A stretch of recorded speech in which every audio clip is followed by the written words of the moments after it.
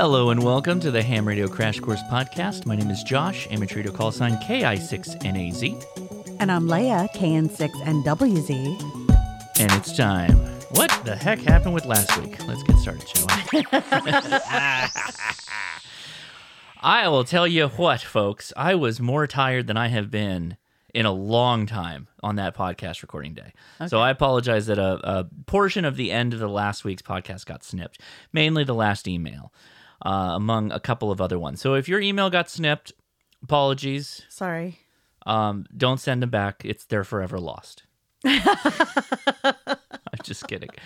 If you should say sorry to me. I was the one who read them to no avail. Yeah, you're the one that really was aggrieved. You're the real aggrieved party in all of Not this. the wonderful correspondents who took the time to put their thoughts to email. Correct. Yeah. It was you having to read them and then have that go nowhere. Yeah, exactly. To just me. You were just reading to me at that point. So there were some like, solid. Would you read my emails to me? Would you read my emails to me every day? Could that be my? You know that? What was that? Remember that whole BS thing? Love languages. Yeah, that's not a BS. My thing. love language is when my significant other reads my emails. That's to an me. act of service. Yeah, it's an act of dumb. Wow. I'm coming out salty on this one. God, you really are. Yeah. That's the love languages are a real thing. No.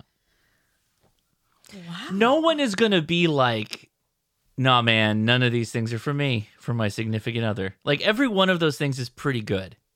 What are you talking about? All the options that, like, acts of service, words of encouragement or whatever, words of affirmation, all that other stuff. Like, nobody's going to be like, I want none of that.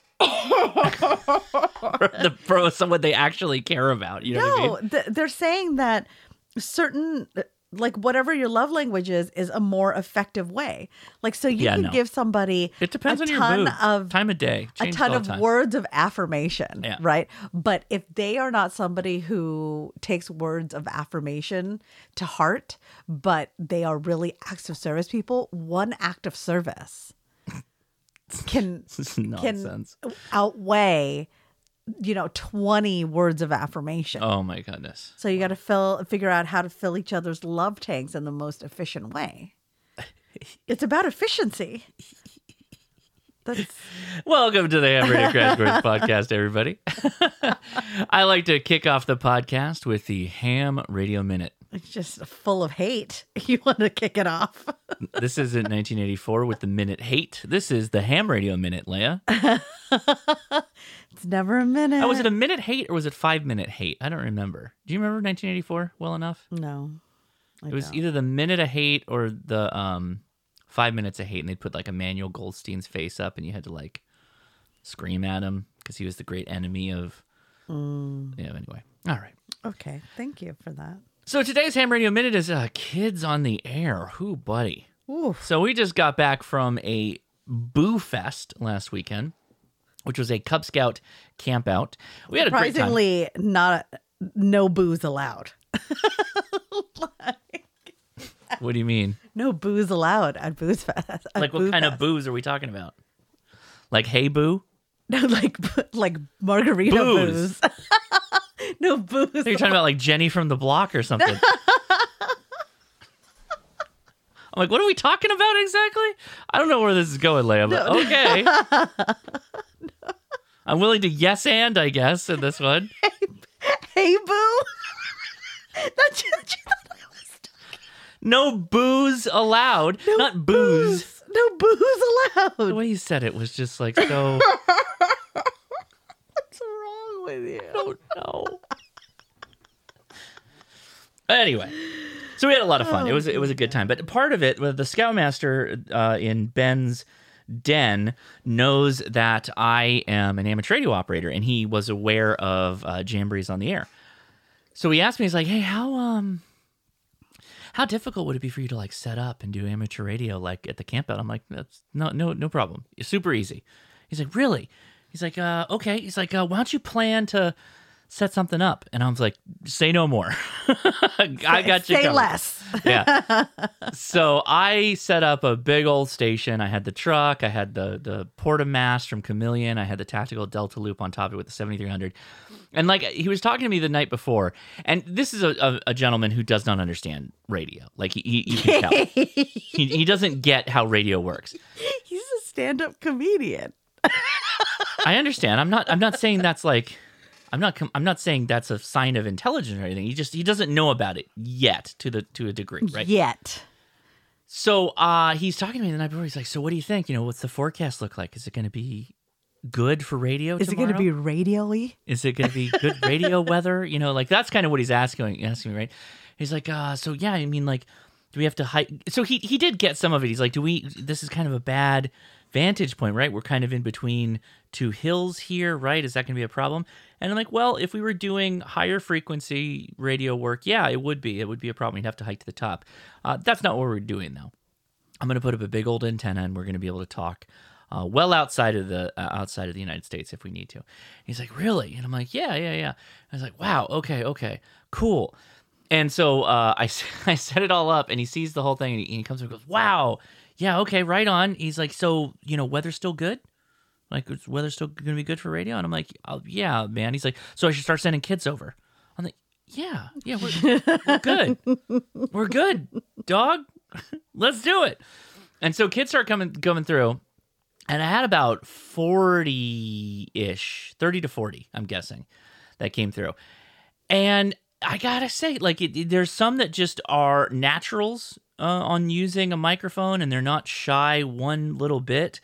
And then there's some that you can't get them to talk if you tried, even if you gave them a script and you wrote it down, or you whispered in their ear what they need to say, they won't do it.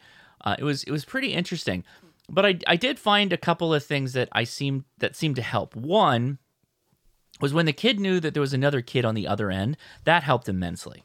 They like that. That they were like, okay, cool. I'm talking to another little kid, right? Or not. They didn't think that, but I'm talking to another person that's of my age, and so they were much, much more ready to talk on the radio if it was to another young person. Sure, which makes total sense.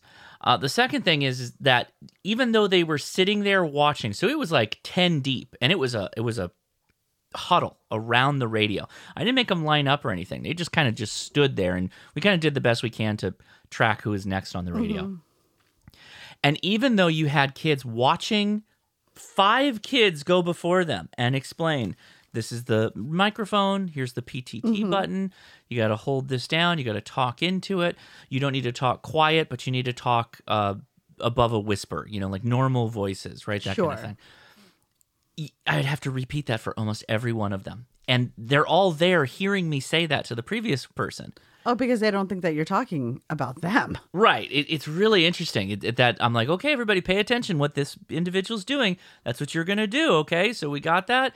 Yeah, we got, okay, yeah. And then sure enough, every one of them will, what happened often was that they'd PTT and then they talk on the top of it.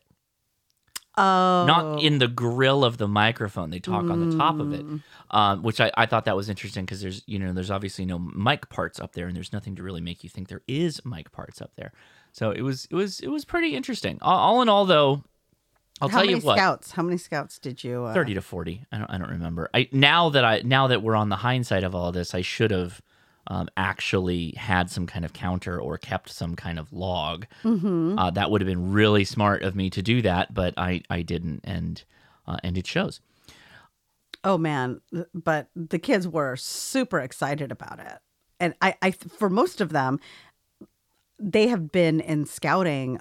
There was a good number of tenderfoots and older who had come with their siblings, and it was their first time ever experiencing ham radio. Yeah. Because there's just not a lot of scoutmasters that... Not like there used to be. Yeah. No. It was really interesting, too, just from an antenna point of view or radio point of view. I was talking on 20 meters, and it was really short. For 20 meters, I was talking to San Ramon... I was talking to Pacificon, so that's not San Ramon. Pacificon was up north. San Ramon is up north. Where is San Ramon? Is it in Washington? No, it's in California. No, it was Pacificon. I don't remember where Pacificon is. But that's the station I was working through most of it, which was the W1AW portable stations, Stroke 6. Okay.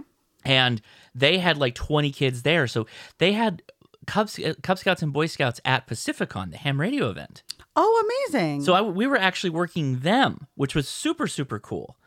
So whomever you are, I don't remember the call sign of the individual that was working the station. If you listen to this, thank you so much for your patience. We had pretty much an equal amount of scouts on both sides, and we were there for well over a half an hour going through all of them. Oh, yeah. Just cycling through all the scouts. I had more show up after that we had to go hunt and peck around for other ham radio operators to communicate with. Some tips, though, because I'm not really going to talk about Jamboree on the air for the main topic, so we're going to go a little bit long on the ham radio minute. But a couple of tips for JOTA. I find that most of the activity generally is in the morning and early afternoons. That makes sense. There's not a lot of late contacts going on. And if you take what I said earlier, is that the scouts generally want to talk to other scouts. Yes. That you really should aim to be on the air early, and particularly if you're on the West Coast, right? Because the East Coast is already up and running. It's already 3 hours ahead for them on the Far East. So just keep that in mind. Be ready early, and you won't have to stay on the air long. I noticed pretty quickly that as we started to transition into gray line, it started to go dark. Really, the rag chooks came out. Everybody was talking about their radios. Very little, if anybody, was calling CQ JOTA. There was no people that were really doing JOTA contacts. And that was where I was at. Of course, your mileage will vary, but just keep that in mind for next year. Highly recommend that if you're going to do this, try and find a local scout troop, or work with your club if you are in a radio club, and see if you can work that way. Usually, it's a one-directional thing. The packs and troops reach out to the clubs, not the other way around. There's not really a mechanism to do that. So become... Really? Well, there is insofar as like if you know somebody, but there's not like a website that you can't go to the BSA website and say, find me a troop. I want to radio them. You know what I mean? There's no calculator for that. There's no tool that I found. Oh, there's a way to look up the troops, like if you're looking for to find like if you have a child that you need to enroll. I guess that's true. You could reach out that way. That would make sense. But if you are an ARRL affiliated club, that's what we were recommending troops and packs to do, is to reach out to the clubs and ask if what they could do to coordinate an event with them. So if you are listening, obviously if you're listening and you have kids that are in scouts, well, you're now the bridge. Congratulations. If you want this to happen, you did it. You did it. So good work on that one. You've been voluntold. I have voluntold you to do this. But anyway, it was a lot of fun. So highly recommended. And there you go. Leah, would you like to take a test? I forgot about this whole thing. Snuck right up on you in this one. You know what? No. I don't like this sub-element. No? I don't. Because I'm on G2. Okay. And it's just a lot of upper sideband, lower sideband, suppressed sideband. Just keeps asking those questions. I mean, that's how the sub-elements work, is they have similar questions asked different ways. Yeah. The strange thing is I've already gone through a good number of G2 questions. Yeah. And it's still saying I've seen 0%. Are there not an equal amount of questions in each sub-element? I don't know. It probably just hasn't updated yet. Or you're just not using the mode of operation that it's logging that you've seen the questions. That's terrible. Terrible. Oh, yeah, because I think it totally wiped. Hold on. Oh. Are you logged in? Why would it do that? Are you logged in? I believe so. All right. Well, the first question reads, which mode is most commonly used for voice communications on frequencies of 14 megahertz or higher? A, double sideband, B, lower sideband, C, suppressed sideband, or D, upper sideband? The answer is D, upper sideband. Thank you for telling me that. I'm thinking in my head. I said the part out loud that I was thinking in my head. Which mode is most commonly used for voice communications on the 160, 75, and 40 meter bands? A, lower sideband, B, upper sideband, C, suppressed sideband, D, double sideband. The answer is A, lower sideband. You're not going to forget these. I bet you're not going to get these screwed up because you used to have a problem with when we were lower, when was it upper. Okay. You just don't like the fact that they're drilling it into you right now? Drills. Make drills up. Which... I thought for Halloween that I would dress as the general test. What does that mean? It's so scary. It's just haunting me.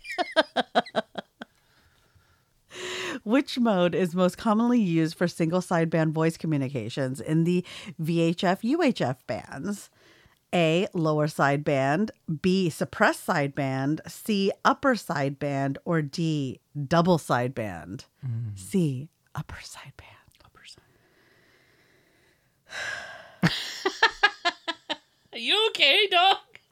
Which mode is commonly used for voice communications on the 17 and 12 meter bands? Yes.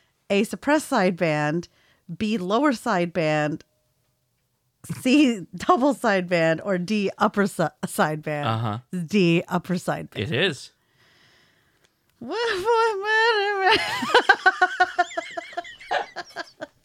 Of all the questions to break you, this is the ones that do it? Like, you've been doing this for so long, and the ones that talk about sideband is what gets you? Which mode of voice communication is most commonly used on the HF amateur bands? A, single sideband, B, single phase modulation, C, double sideband, or D, frequency modulation? A, single sideband. Yes. Is that 5? I don't know. Is that? Oh, wait. The next question has different answers. Oh, my goodness. Which of the following is following is an advantage of using single sideband as compared to other analog voice modes on the HF amateur band? Oh, this is a good question. A, ease of tuning on receive and immunity to impulse noise. Well, if you're on the Starship Enterprise? B, less bandwidth used and greater power efficiency. C, very high fidelity voice modulation. D, less subject to interference from atmospheric static crashes. The answer is B, less bandwidth and greater power What did efficiency. you pick? That's what I picked. Good for you. You got it. Yeah. Good job. That's it. Oh, jeez. Look at me. I don't know. I breathed too hard. It made me cough It's right a now. me, Waluigi.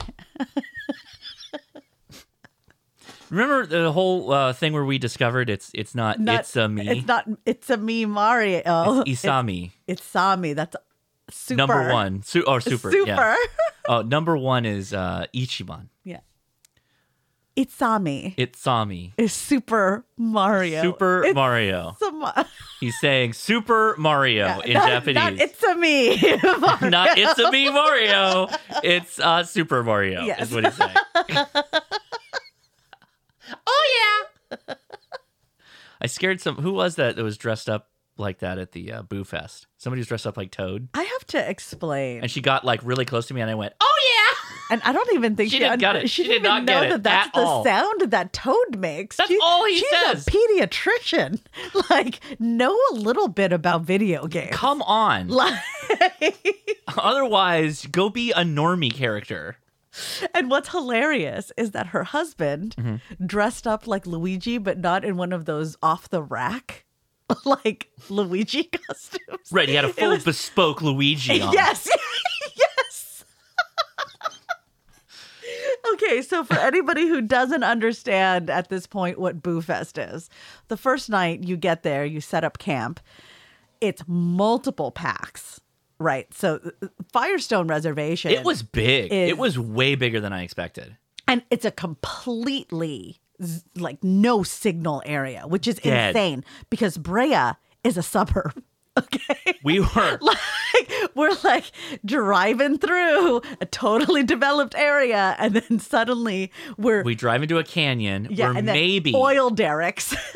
we're maybe 2 miles. Yes. If that on a trail, like basically a straight line off the freeway, complete and utter dead zone. We literally saw the signal fade from our phones Had from to bars hike to dots to a satellite signal for SOS. I had to hike over like half a mile up a hill to get 1 bar of like LTE or 1 bar of 5G and then sit there for probably 15 minutes to tell my live stream that it wasn't going to happen and make a post.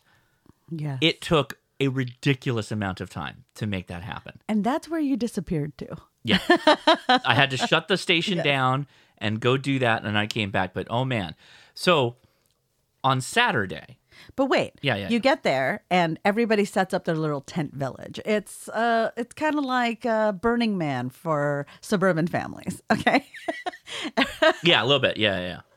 And there's no cars allowed where the tents are. Like literally you have to unpack, set up your tents, and then drive off to a parking area. So we did something that in retrospect I realize was grade a-hole behavior. And it was once all the cars cleared out, we set up our kitchen. And our camp kitchen actually, our entire camp attracted a lot of attention. Okay? Because my camp kitchen is a deluxe camp kitchen from Bass Pro Shop, which has essentially a sink, 3 sides, and then there's an easy up that we put up that has hanging hooks. Right. And then we've got the camp oven, the Wizard Special, right? And then we set up tables all around. We know that we're going to be cooking for our den, which is in total about 21 people. So everybody brought a stove and a table so that we could cook lots of things simultaneously so that everybody could have a hot meal very quickly, right? We set up the camp kitchen close to the water spigot so it would be easier, but it was actually part of the drive area for the inner camp. They could have went around. If they asked, I would have cleared a spot. But, which wasn't a really big deal once everybody was set up. It was a big deal for everyone packing out.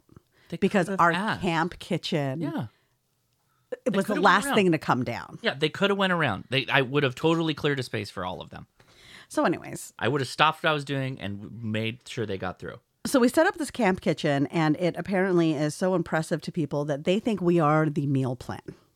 Like, the bracelets where people go to get food. Right, because you can pay for a meal plan if you don't want to cook for your own food, and you get a bracelet, and then they give you your meals 3 times a day. Right. People thought we were the meal plan. We're not the meal plan. We're not the meal plan. Right. The morning, so that night, everybody's just kind of hanging out. The kids are having a good time. It's lights out at 10. We get up first night. Yeah, so we get up in the morning, and people are coming up to us asking us to give them coffee. Okay. Oh, yeah. And we're like, I mean, yeah, you can have some coffee. We have enough, but like maybe you should be a little bit more polite. Like, you're asking us for a favor here. Right. And I think it wasn't until lunchtime that people realized that's not the meal plan. They don't have to give me coffee. Correct. So the next thing is we go to an opening, the flag ceremony. Yeah, the flags. Right. You called it an opening. I called it an opening. That's interesting. Not everybody was in Scouts. I understand. For me, this is the first time I've ever been to a Scout camp out, right? Yeah. So I'm like, it was a cold open. Everybody did it's an open mic situation. It kind of turned into an open mic situation. Yeah, some dude with a parrot decided that he was going to do the prayer with the parrot. And then he started talking about some bird god. It was very confusing. It was weird. And then everybody went back and started going to the activities. So there's multiple stations throughout the canyon that are set up. There's inflatable obstacle course. There's like snow cones.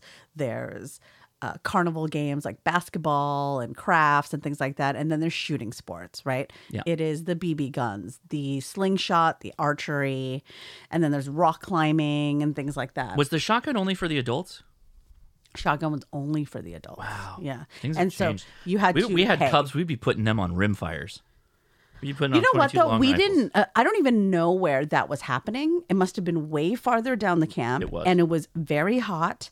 And so we got to where the BB guns are and where that octagon for Gaga Ball was, which just really looked like a UFC, like no holds barred. Mm-hmm. Some kids are going to get hurt in this thing. Right. Because it's just made of wood. There's no safety Right, at all right. built into this. And there's no restriction on how many kids they're letting into the octagon.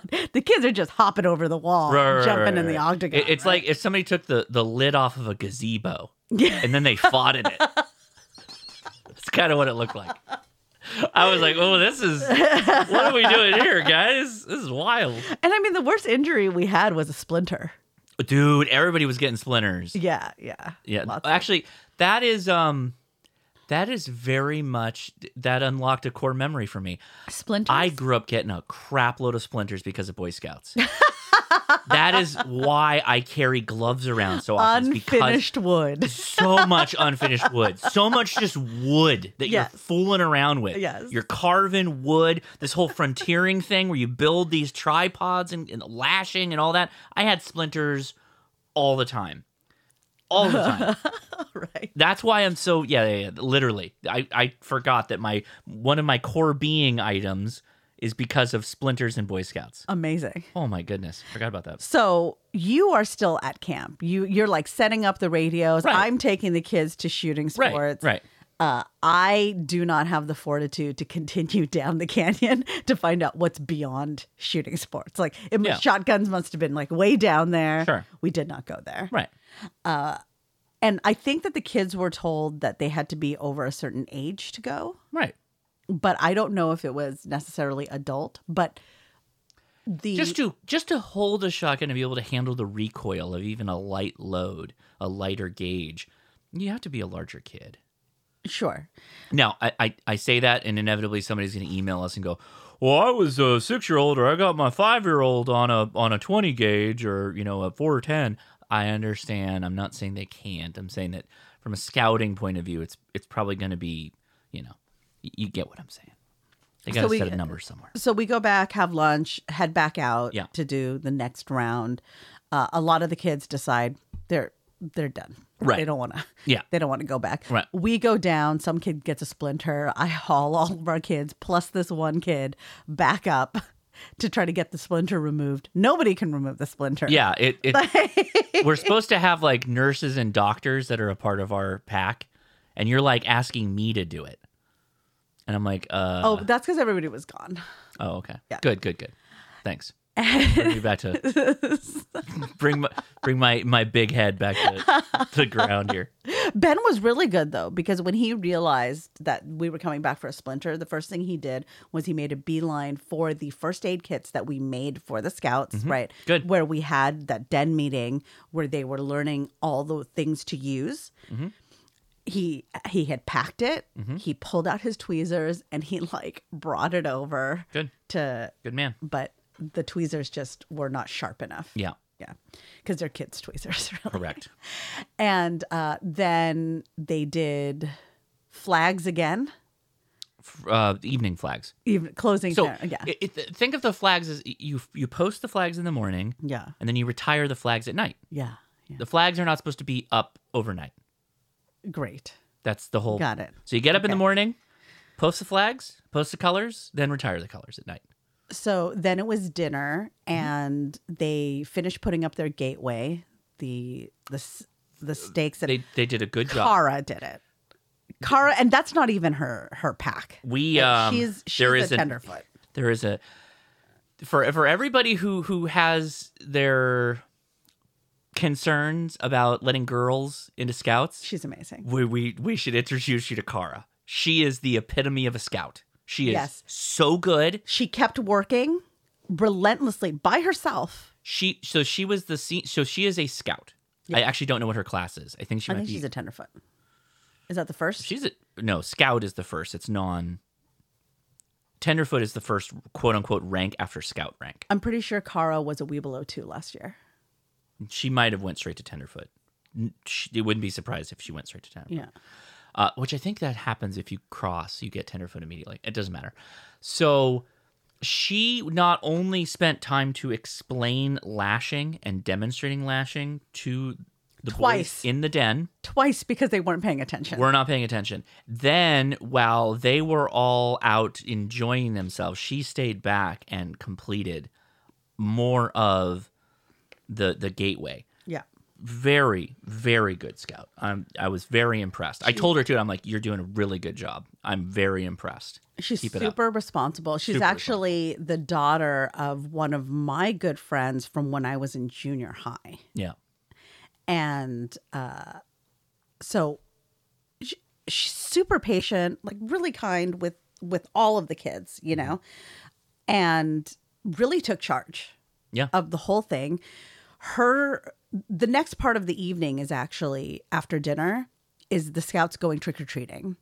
Every pack sets up some kind of trick-or-treating setup. Ours was our gateway. Which along is a with proper some Halloween, tripod gateway with a lashed 2-beam and then a sign for the pack. And so they decorated it with Halloween decorations and skeletons, and Kara stayed behind along with our cub master to give out candy. Yeah. And which I thought was really nice because I could tell she was really curious about what everything else looked like. Yeah. But she stayed because she didn't want any of the other scouts to miss out. Right. And our pack ended up winning second place. Yep. The first place one was We didn't even know they were sponsored, but we knew. I didn't. The first place was, I think, the pack that was sponsored by the Rotary Club, and they had big monies. Yeah. Yeah. So I don't know where you're going with all this. anyways, so I'm describing I'm trying Boo Fest. to figure. Okay. I'm describing Boo Fest. Okay. So then they have their campfire. Actually, it has to be propane because where we were, they're not allowed to do wood fires or coals. So it was propane. They do their s'mores. They shut down at 10. Then we get up in the morning and we break down camp and go home. That's what Boo Fest My was. Saturday was almost entirely ham radio. Yes. Almost all ham radio.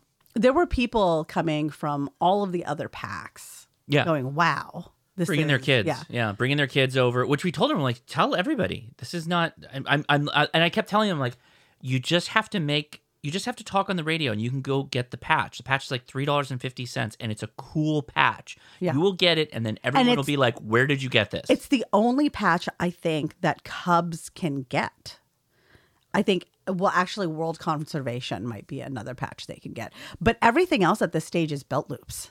Yeah. So if you can get a patch on your it's a big deal. uniform. Well, no, the shooting sports one also has a Oh, patch. that's true. Yeah. Oh, Anyway. and I guess the Derby. That's like a ribbon. Different. Anyway, so that's what it looks like. So when we were talking about if you Boo watch Fest. my short that I'm posting today as you're hearing this podcast, then you will see the patch. It is on my YouTube short that I'm posting, which is going to be some of the audio recorded during Jamboree on the air with some of my pictures. Obviously, there's too many kids to do a good video that I didn't want to get any of them in the shot, and I really didn't want to have to blur faces and do all that stuff. So I just decided I'm just going to have fun with the family, just have fun with the scouts. It was a lot of fun. So there you go. With that said, hey, if you'd like to study with Leia, go check out hamstudy.org. It is a fantastic and free website if you're accessing it via a computer. If you use your iOS or Android device, there is a nominal charge for the application, but you can learn your practice tests, study all the questions, and it will track your results of how you're doing, which is the best part because then you can focus on where you are weak. Like, you can't hear upper sideband or lower sideband one more time. I just can't remember it because it's just, I hear it and it just falls out of my head. You know, that kind of stuff. It'll tell you if you use hamstudy.org. We also highly recommend the Gordon West Ham Radio Test Prep books. Those are available on Amazon, and there are links in the show notes, as well as the fast track to your ham radio license books. Those are on Audible. Those are audiobooks, which is one of my favorite ways to now consume content as well. Links are also in the show notes. Join the conversation for our podcast by leaving a review on Apple Podcasts. And yes, I know, Apple Podcasts, we're asking you to do a little bit more than clicking a thumbs up button like I would have you do on YouTube. But we do appreciate it. And you can also email us at leia@hamtactical.com. Leaving a review wherever you listen to podcasts, though, will help the Ham Radio Crash Course reach more hams and the ham curious, and we appreciate that. We really do appreciate it. As much as we appreciate it, there are no reviews this week. That's what you get for cutting off a bunch That's of That's it. They're like, emails. you're lucky I didn't give you a 1 star on that one. You better get your stuff together. Get it together, buddy. You better get all your stuff and put it together. All right. Are you ready? Are you ready? Are you ready? Are you ready? Into the unknown I will go, for I shall fear no man of peace. Let's go. 1 foot after the other, Are you ready? for I am prepared to survive. The I'm not allergic to bees. intensity is the best. It's my favorite. Welcome to the Preparedness Corner. That's where Leia gets to tell us something about preparedness or her musings in the world of prepping. Is today a musings or a teaching episode? OpenAI is offering $25,000. Okay. Well, in API credits, so not cash. Okay, but AI bucks is what they're giving us? an AI preparedness challenge. They're rewarding this to the top 10 submissions who will address less obvious areas of AI misuse concerns.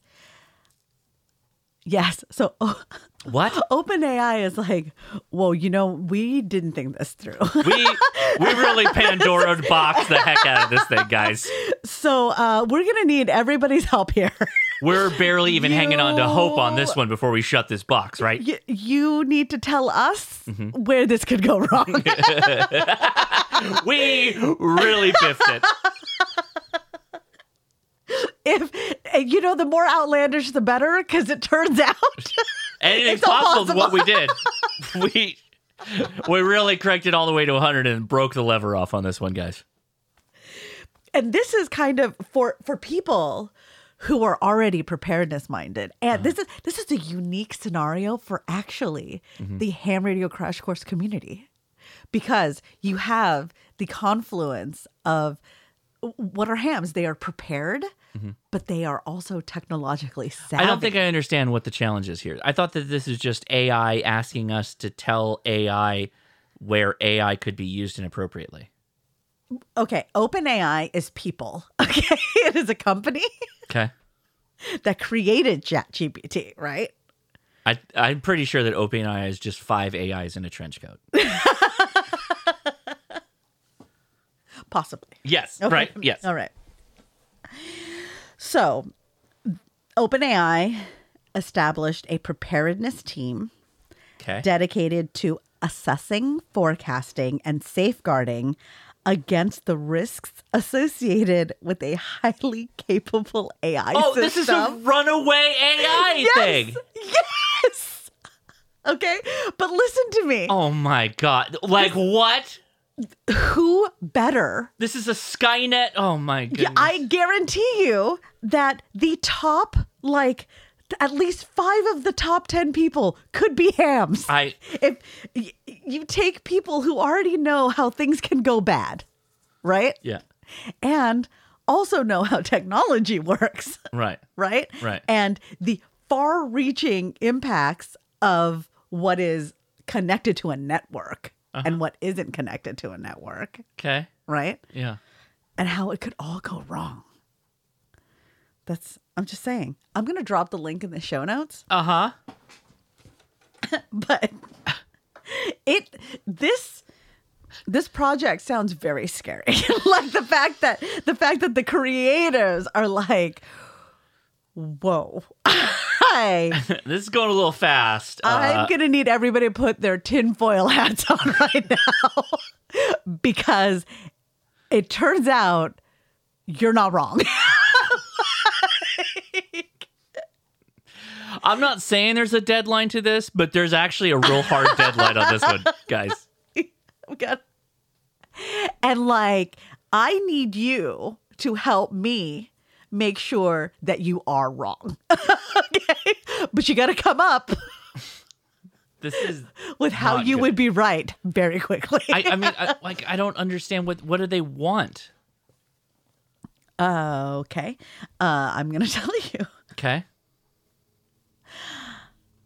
The team scope extends from assessing the capability of upcoming models to those with AGI level proficiency. Their mission encompasses a wide range of categories, including individualized persuasion. What? Cybersecurity. Okay, sure. And the management of threats related to chemical, biological, radiological, and nuclear domains. Oh, if the AI gets in the power plant? Yes. The personal persuasion one cracks me up, though. It's like, hello, baby, why don't you send me your ATM number and PIN? Additionally, the team will address issues concerning autonomous replication and adaptation. Replication is interesting. Yes. Yeah, okay. Yeah. So they're also actively seeking talent from diverse technical backgrounds to join the. They are basically staffing up. They're like, you guys, we're gonna have to shut it down. We're gonna have you meet in a place called the War Room. Don't let the name scare you. You know, this whole time we've been joking about Noah,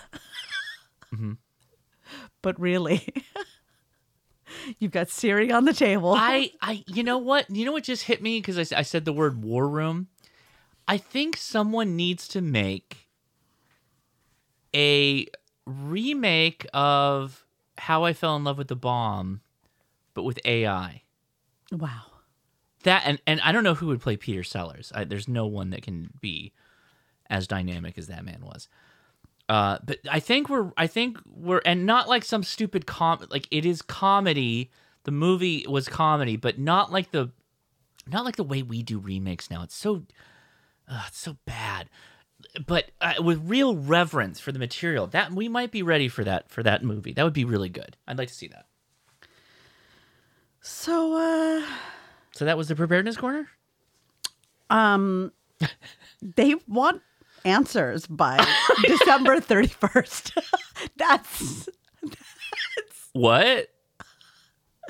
When responses does the unit roll over? Will be accepted on a rolling basis through December 31st. So they will accept them now until December 31st, which may actually be, you know how we were all worried about Y2K? Mm-hmm. That might actually be. Oh, so no, I was looking at the Unix rollover. The Unix epic is January 19th, 2038. So that's not this year. Yeah, so that's the Y2K of Unix, which we know is not going to be a problem, but whatever. Well, there you go, Leah. Wow. It's a new frontier. Thank you for sufficiently scaring everybody. Yeah. Are you prepared for AI? You remember that's one of my favorite aspects of the remake of Battlestar Galactica. Is that the reason why Battlestar Galactica was able to succeed, well, survive really, and be the only battleship left was because it was the old ship. It had none of the new technology, no wireless technology. There was no way for the Cylons to get in. Because the Cylons uploaded a virus, an AI virus, right, that took out all the other Battlestars. Right. So it sounds like good. Everybody just needs to go and watch everything that has robots in it, right? You're going back to iRobot.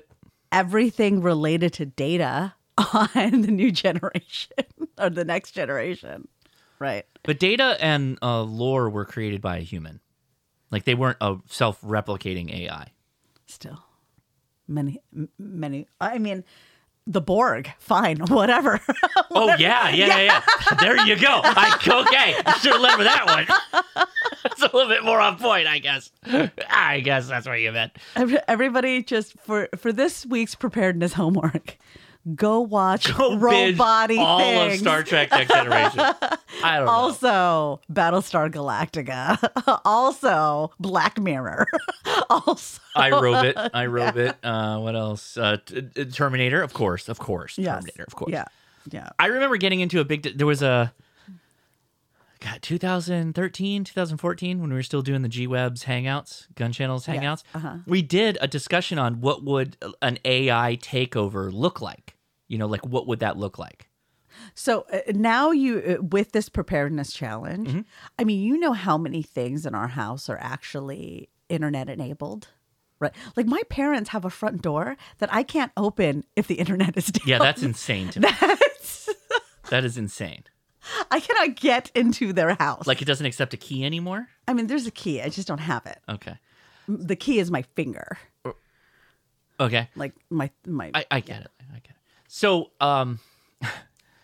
when we had this discussion, sure, the internet aspect of all this, the cybersecurity, all that stuff, that's tons of stuff but everybody wants to talk about like the cool part. Like what would it look like if they made like a robot and had it come after humans? Like what would it look like?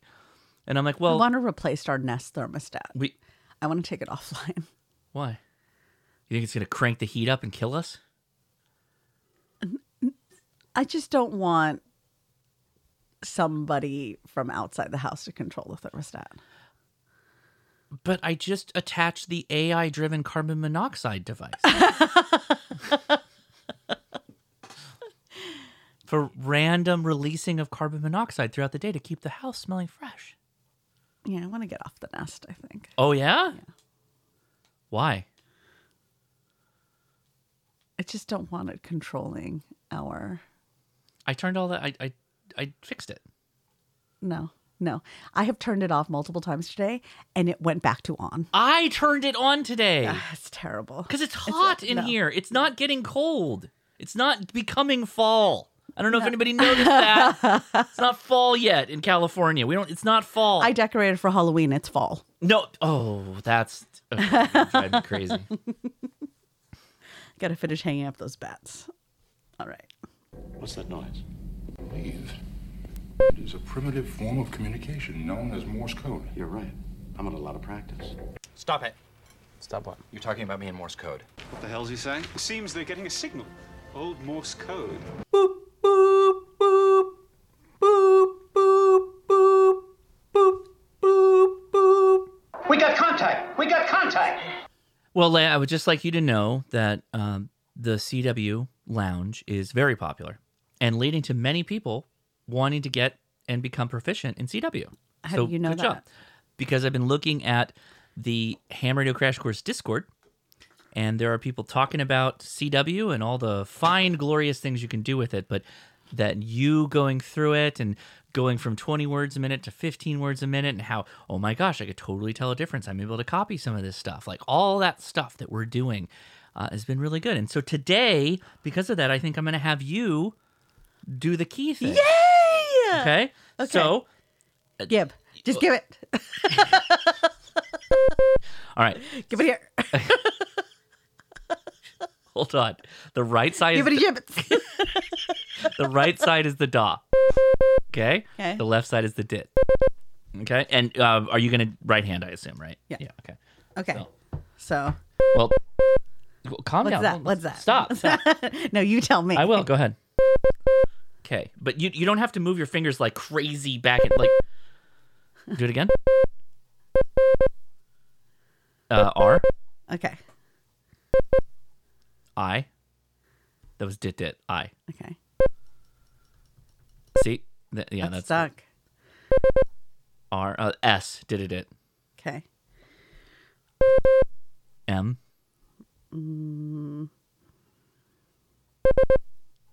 S. V. G. Dit. I. U. Okay. So you don't have to double tap the dit. It's going to play it for you if you just hold down. Look, hold it down. No, if you hold it down, then you have to know how long it takes. Yeah, you got to go did-it-ah, did-it-ah. No, you don't tap. You don't do that. You just hold it down. Stop. See, okay, wait. You're making a very bad habit happen right now. What? You're trying to use the iambic paddle as like a single lever key. If you want a straight key, I'll go get you a straight key. Give me a straight key. You said you would. Just let's do this. Give first. straight key. Let's just get used to the double clicks. The hold down. That's an S. Stop double tapping. Just hold it down for what you need and let go. Oh, wait. That's an K. See, I held it too long. Did it? Dot. No, that's an F. No, wait. I was trying to do this. See, I just hit it That's a once U. and it tooed. It tooed. It went tooed. It tooed itself. It dit instead of dit. It tooed itself up. No, you're forcing it, and that's not gonna work. No, stop. Okay, hold on. I gotta check to make sure that this is Make it super fast, though. No, I'm not. We're not doing. You super have fast. to do it super fast so that you can Six Sigma the language learning. What? No, we're not. You want no? You're sticking to 15 words a minute. That's it. No. Yes. But it's on 20 right now. Yeah, let's do a 20. It's on 20. Let's do it. But you're not doing it right. If you're not going to do it right, then I'm not going to let you do it. You keep What do tapping. You mean? You're double tapping I thought we for were dits. doing the recognition part now. You want to do the recognition part? Yeah. You're good. I'm good. Okay, then yeah. Let's see Fine. if I do any better Fine. now that I have dit-dod myself.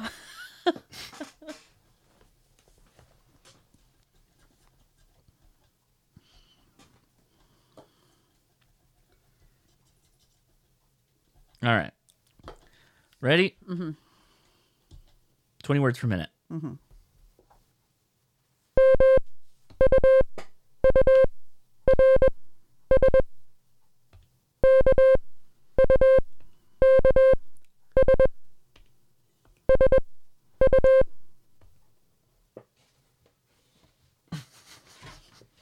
M. Yep. S. Nope. U. U. U. K. R. M. S. It's worse. Your It's worse. R is like you have a dyslexic problem with R. You hear it reversed. You hear da dit and you think da da. That's a dyslexic. That's like a CW dyslexia. Okay, let's try it again. Are you dyslexic? No. Okay. Would you know if you were? There's no way I'm dyslexic. Okay. ADHD, maybe.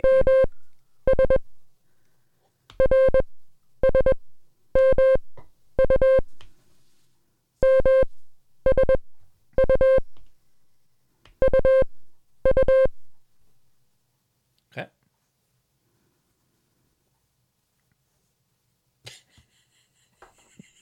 You typed it. You don't have. There's no one pausing here. I don't know. M. M. S. S. R. R. U. S. Is there a U? Later. M. M. S. U. U. M. K. S. K. U. No. U. I'm saying, like, when you tell me I'm giving you back the space that's actually there. Right? You do get that when. No, I mean, I might have missed a letter. You've just got to pick Oh, it yeah, up you at did. the You pattern. missed 2 letters at the end. Okay. But there was a KK. No, there was no K at all in the entire thing. Let's do it again. Would you like me to lower it down to 15? No. Okay.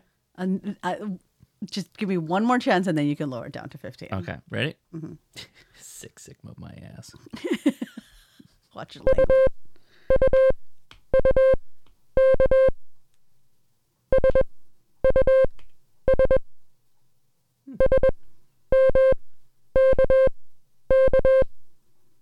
That was a good one. That was really good. Was it S? No, you. What? You know what? This actually corrected what I was typing, though. Oh, of course. Okay, just go down to 15. It was U Okay. U K space sus. Okay. All right.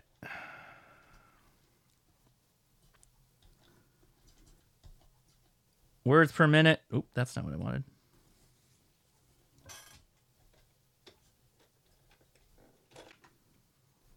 All right, here we go. Words per minute. 15, 1, go.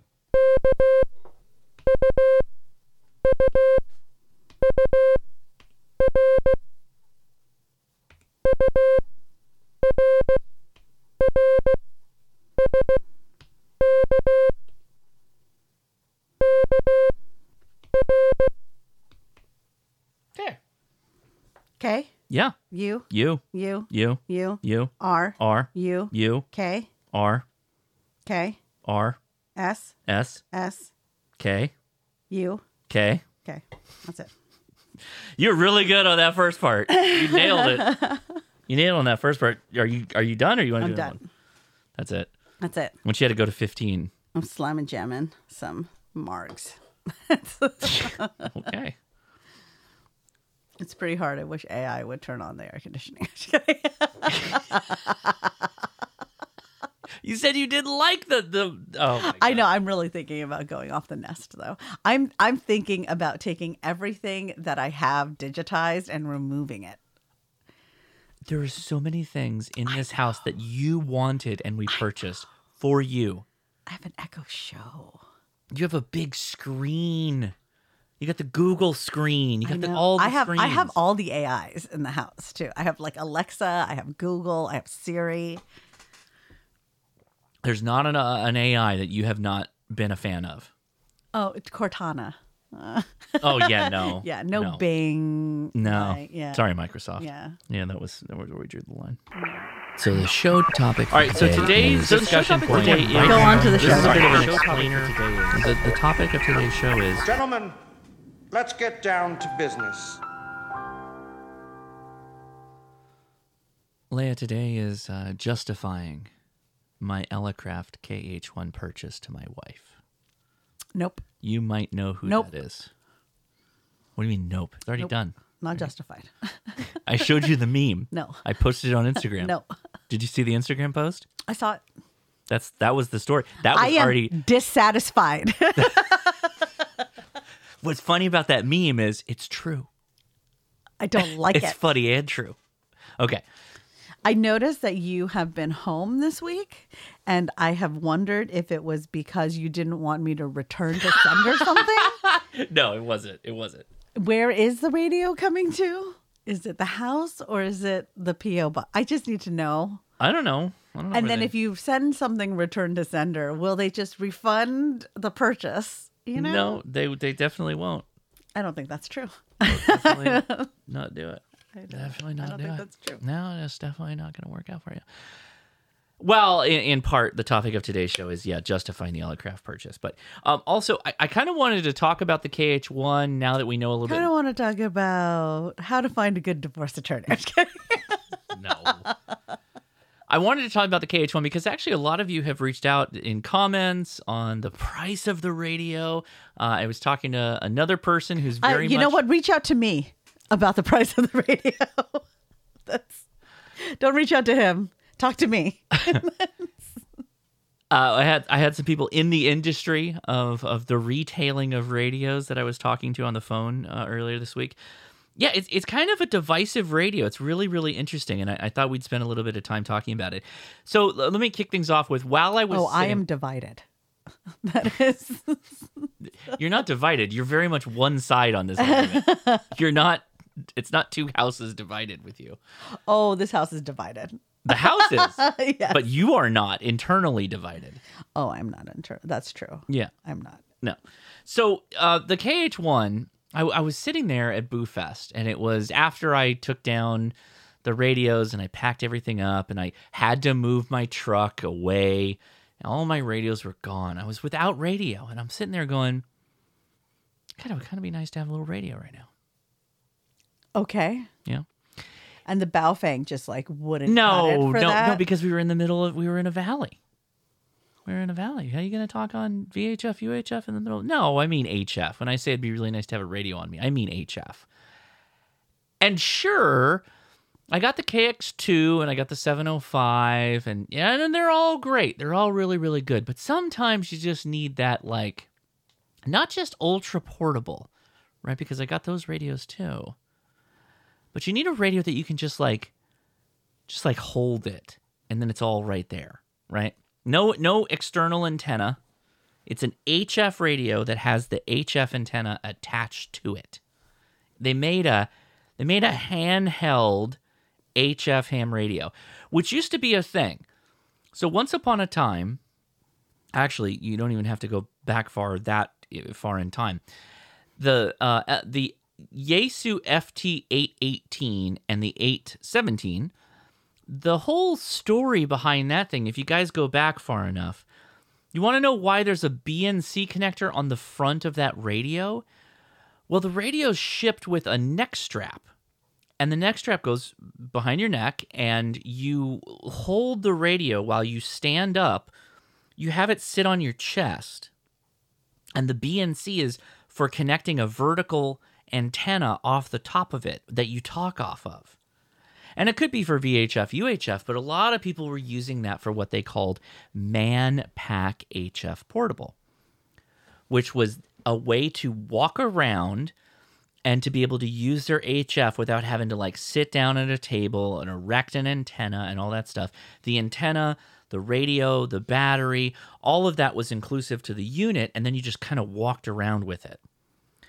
Now, admittedly, that was to me, saying the dorky side of radio is almost like a hat on a hat. Like, radio's already kind of a dorky hobby. Well, that's rude. No, it's not. That's rude. It's not. Because I'm one of you. I'm one of, like, we are very much in a technical hobby, right? But when people in a technical hobby go, oh, I don't know that I would do that. What would people out in public think if I was walking around with an antenna and dragging 20 feet of wire behind me, talking on the radio? That also, that looks a little weird in some cases, right? That would draw the attention of the muggles, which we talk about, right? Okay. But here's the contrast of that. We've got thousands of people that are going out and doing Parks on the Air, but what's the difference? Well, for Parks on the Air, we're stationary. It's weird, right? But think, okay, Leia, let me paint a picture. Focus with me. Are you listening? Are you listening? You have one individual brings out like my 10-meter party box, like you saw this weekend, right? Mm-hmm. Brings out the 10-meter party box, puts it on a picnic table, pulls a radio out, sets it up on the table, like sets it down. There's a battery, plugs into the radio. Coax connects to an antenna that I've erected and is on the grass, and I am using a microphone that's, a slinky wire microphone, and I'm talking to somebody. Okay. That's person A. Okay. Same person, it's me. Surprise, it's me. Okay. But I'm person B. Okay. Person B, I have a small box on my chest with a strap around my neck. Okay. Out of the top of that box is a long whip antenna. Okay. And then behind me, I'm dragging 12 feet of wire, and I'm kind of walking around, and I'm talking on a microphone. Okay. Between those two people, which one is weirder looking? The person dragging the wire. Why? Because a person who is sitting down is obviously there to be doing that thing. There's like an intention behind that. Right. Right. Okay. The person who is walking around, it is the equivalent of the one-man band who was needed to was fully portable. Right. And walking. You didn't need to be walking around. Right. Okay. You could be stationary. You could be stationary, Right. and if your purpose was doing what you're doing, there's no value add by moving around. Okay, great. All right. So here's the funny aspect of this, right? So because of everything you just said, the latter, the Man-Pack Portable, the walking around with radio, became kind of passé. Its time has kind of come and gone. I don't even know why it had a time in the first place. Because people explore areas where they can just do things. Like they're like, I want to do this. Let's try it. Let's do it. And Yaesu is like, yeah, I'm with you. Let's do it. And that's why the 817 has that vertical BNC mount thing, right? It was literally designed for Manpack Portable. Okay. Okay. And there are people that do it. There's YouTubers that still do Manpack Portable that go to the beach and they kick butt. Now, they're not like jogging all over the place with the radio. Like they're standing, but they're pretty much standing there and making contacts. So in comes Elecraft. It's been a hot decade, if not longer, before Manpack Portable has been like a popular thing to do. Right. So Elecraft comes in. By the way, and if you're listening at Elecraft, I mean this in the best way possible. But there are many people who say like Elecraft is kind of like the Apple computers of radio. Right. Right. But what it truly is that you have creators in the co-founders of Wayne and Eric that build the things they want. That's what they do. They build the things they care about, and that's it. I like that. So Wayne... I like that in a maker. Yeah. Wayne is a CW operator, and he likes to do Summits on the Air and ultra portable CW. So he's got the KX2. Okay. The KX2 it does have a key attachment to it, but you generally have to sit down. You have to attach an antenna to it, and you got to throw a wire into a tree, and then you sit down and work the CW, blah, blah, blah. You're talking about like 5 minutes maybe of setup time, if that, right? He's like, nope, that's too long. Further, I don't really want to sit down. Let's say I'm on a hike. I'm on a 5-mile hike, and at the midpoint, I've got it on a summit, and I'm going ultralight. I don't want to carry a lot of stuff, right? So the KH1, smaller than a KH2, half the size. You get to the top of the summit. There, you pull it out of your pocket because it can be in your pocket. There's a wire that's wrapped around it. You unravel the wire. You lay that out on the ground. The clamshell opens up. On one side of the clamshell is the logging sheet for recording the contacts. On the left-hand side You're telling me there's a piece of paper in it? Yeah, there's a piece of paper in it. And a pen holder. All inclusive. Oh. You turn the radio on. The CW key's at the bottom. So you can immediately just start working CW. And the antenna is on the top of the radio, and you just extend the antenna. It all packs in. You're up on the air in like a minute, 2 minutes at the most, immediately making contacts. You log the contacts. There's a slot when you fill the page out that you can pull the page off and put it in the back slot to record the log later. When you're done, you turn the radio off. The CW key folds away. It turns around out of the way so it can't get hit. The plastic lid with the log closes over the top of it. The aerial, you lower the aerial, then it comes out and slots into a side pocket or side area. So it's out of the way. And then you take that wire that you had to have, that's the radial, wrap it up around the body of the radio, throw it back in your pocket, you're out. Done. There's no throwing a line over a tree. There's no putting up a tripod. There's no freestanding antenna mass. There's no coax. No feed line. No coax needed that you have to worry about kids running over it or anything like that. Done. Ready to go. Did you ever watch Inspector Gadget? Mm-hmm. Do you remember Penny's book? Her book. That is the only thing that I wanted from that show. Yeah. Oh, I loved Penny's book. But your description of this radio. Yes, it's like Penny's book. Yeah. But with the antenna. Yes. And didn't you want that as a kid? Yeah, sure. Now that you're learning CW, you're going to be able to use this radio, Leah. Wow. So lucky. You're so lucky. The luckiest girl in the world. That's saying something. So I think, and so here's now we'll go to the brass tacks. How much would it cost for you to have an experience like this, Leia? How much would you pay for Penny's notebook? I mean, it's obviously not like Penny's notebook, but yeah, I totally get the vibe you're throwing. Yeah, it totally makes sense. So here's where things get a little wild. The price. Yeah. So Elecraft, so I like what Elecraft does, but a lot of people are like, I don't know, it's a little much here. Elecraft is a la carte with everything. So they'll sell you the radio, right? The radio should have an internal battery. But if you don't want to pay them for the battery, they'll just ship you the radio without the battery. And then what do? You can plug in an external battery. It's the same connector. You would have to use another battery. All right. There's an internal slot that holds their battery. Okay. But you could make a battery for cheaper that would fit in that same if you're spot. Dennis. You're Dennis or Adam. And Adam would do it, no problem. That's true. And of course, Dennis too. So you could save money that way, right? There is a antenna tuner, which is an accessory. You don't have to have that. You don't have to have that vertical antenna whip. There is a BNC post on the side of it that you could use the BNC. You could use a wire antenna like Adam's antenna. Just throw it up on a tree and get on the air. You could do that. You'd save a ton of money. The base price of the radio is $500. Oh, really? Base price. Okay. When you add the vertical antenna, the flappy lid with the logbook, the pen, the CW key that flips around, the internal battery, the tuner, $1,200. Oh. Those are all accessories. Everything is an accessory with Elecraft, right?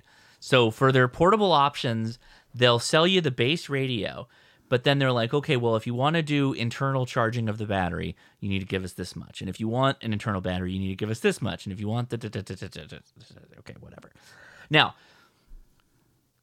think for a second, and I know you're not going to know this, so I'm going to break this all out. Okay. Ultra portable radios like the Elecraft KH1, they're definitely the more expensive side of this. But if you were to compare it to the L&R Precision Mountain Topper 4-band, the Mountain Topper 4-band goes for about $350. Doesn't have the same capabilities as the KH1, but it's a similar form factor. With a Penny's notebook? No, because let me explain.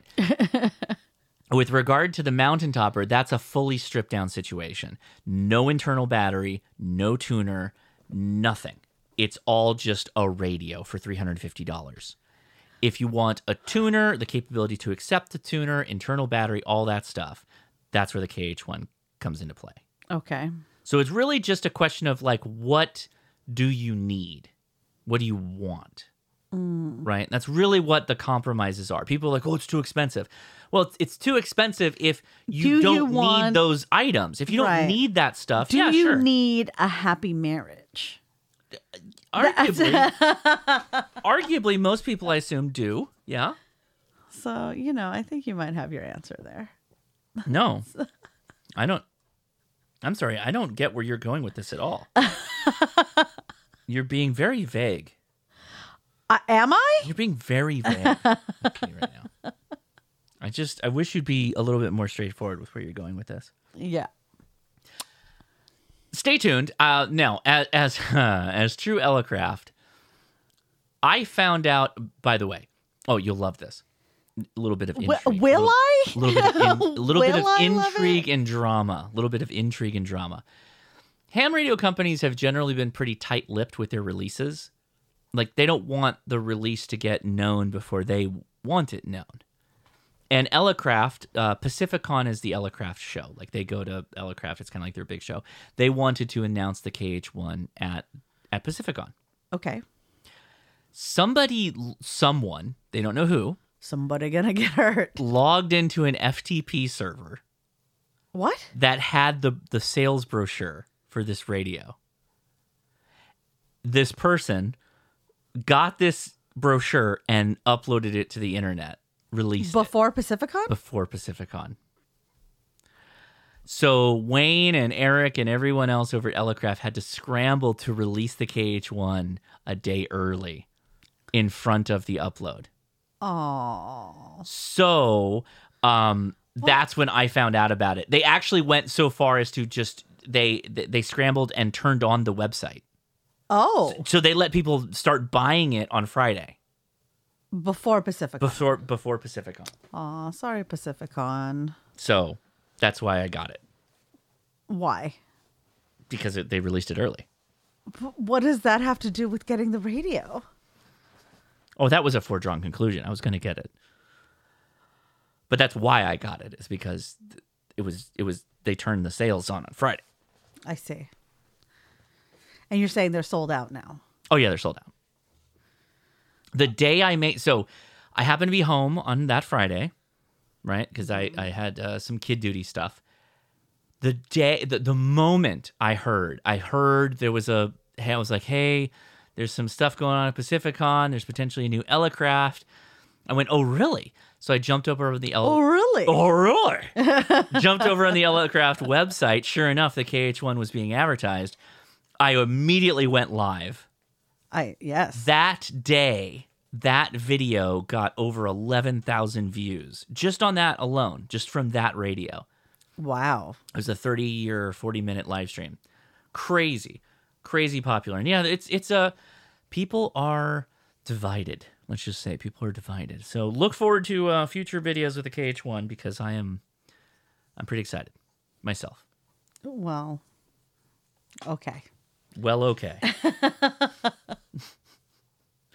You hide your dismay so well, Leia.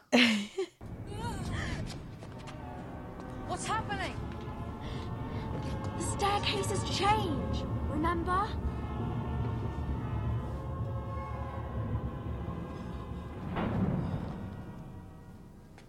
Let's go this way. Before the staircase moves again. Hello and welcome to the email correspondence compound. On the far left, we have a small building. It is the physical mail depot. To the right is the voicemail annex, and the gleaming tower in the middle is the email correspondence tower.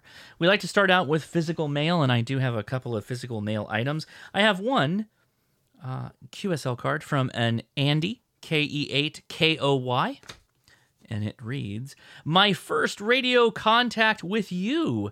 HRCC helped me get tech and finally convinced me to get general last week." There you go. That's a beep. Congratulations. Congratulations. Keep up the good work. And, this is a contact we made on Hellfest. This is in Feld Hell. Nice. And so he sent me a QSL. And he has a really cool stamp. I didn't know this was a thing. This is an Osiris Rex Return to Earth module. It's like a parachute-assisted return module. What an Super awesome cool stamp. I didn't even know that was a thing. Oh my gosh. You guys are... I love it when ham radio operators have other hobbies. And they can figure out ways of like making their other hobbies a part of their main hobby. Like having a really cool stamp. No, having a really cool stamp. Like knowing about stamps. Fair. Space. It's like, how does that? I see where you're going, Leia. I see where you're going. This is from N5UQ from Bandera, Tejas. Bandera, Texas. Ooh, look at those. Look at those longhorns. This is from Rusty Miller, confirming QSO with KI6NAZ, Ben operating. Nice. This was on the 8th month, on the 7th day of 2023. He was operating his 7100. Says, thanks for the contact, Ben. Also worked Josh on 3/3/2023. And he just said, thank you, 7-3. Right on. So there you go. Very good. Nice. That's a contact for Ben. So now this one, though. We got a physical package here. Physical mail. From one Rob Bailey. Rob, longtime friend of the show. And, let me see if I can pull this out. I don't know what's going on. And prolific author of The Ever-Changing Moon. Okay. Hi, Josh and Leia. Here is a sample of Ugandan money for the boys. The exchange rate is about 3,600 shillings for $1. Thank you for making amateur radio so much fun. From 73 from Rob, K5 and DCQ. Aw, thank you, Rob. Less than $1 worth of Ugandan money. Wow. The kids are going to be so excited. Uganda, be kidding me. I'm contemplating making a map for them, like a crazy wall map where it connects the currency to the country. This makes kids like into Jason Bournes or whatever. Yeah. Like they've got a box underneath their bed that's like full of 5 passports. All of the monies. and like multiple currencies of other. This is very cool. Thank you so much, Rob. I passed it to you really fast. No, you can't see it. You know, I need this to spend on the radio. Every time I see Elecraft accepts Ugandan money. Whenever I see money from it other is. countries, It's more than $1 in Ugandan money. Yeah, it's 8,000 Ugandan bucks. Shillings. That is a little over $2. Shillings. Why are all of the American bills the same color? I don't know. Like, why is it so hard to differentiate between it's such a our wild ones, fives, tens, 20s, 50s, 100s? It's such a wild history thing. Like, there's something, we're so wrapped up in the fabric nature of our money. But we can make fabric in other colors. No, I know. but a lot of modern currency is plastic, right? There's a lot of plastic, and they actually have better counterfeit solutions for a lot of this stuff. And we are so beholden to the tradition. I mean, that's kind of America in a nutshell. It's like beholden to tradition, right? Oh my God. That was Leia smashing a can against her head. Another American tradition.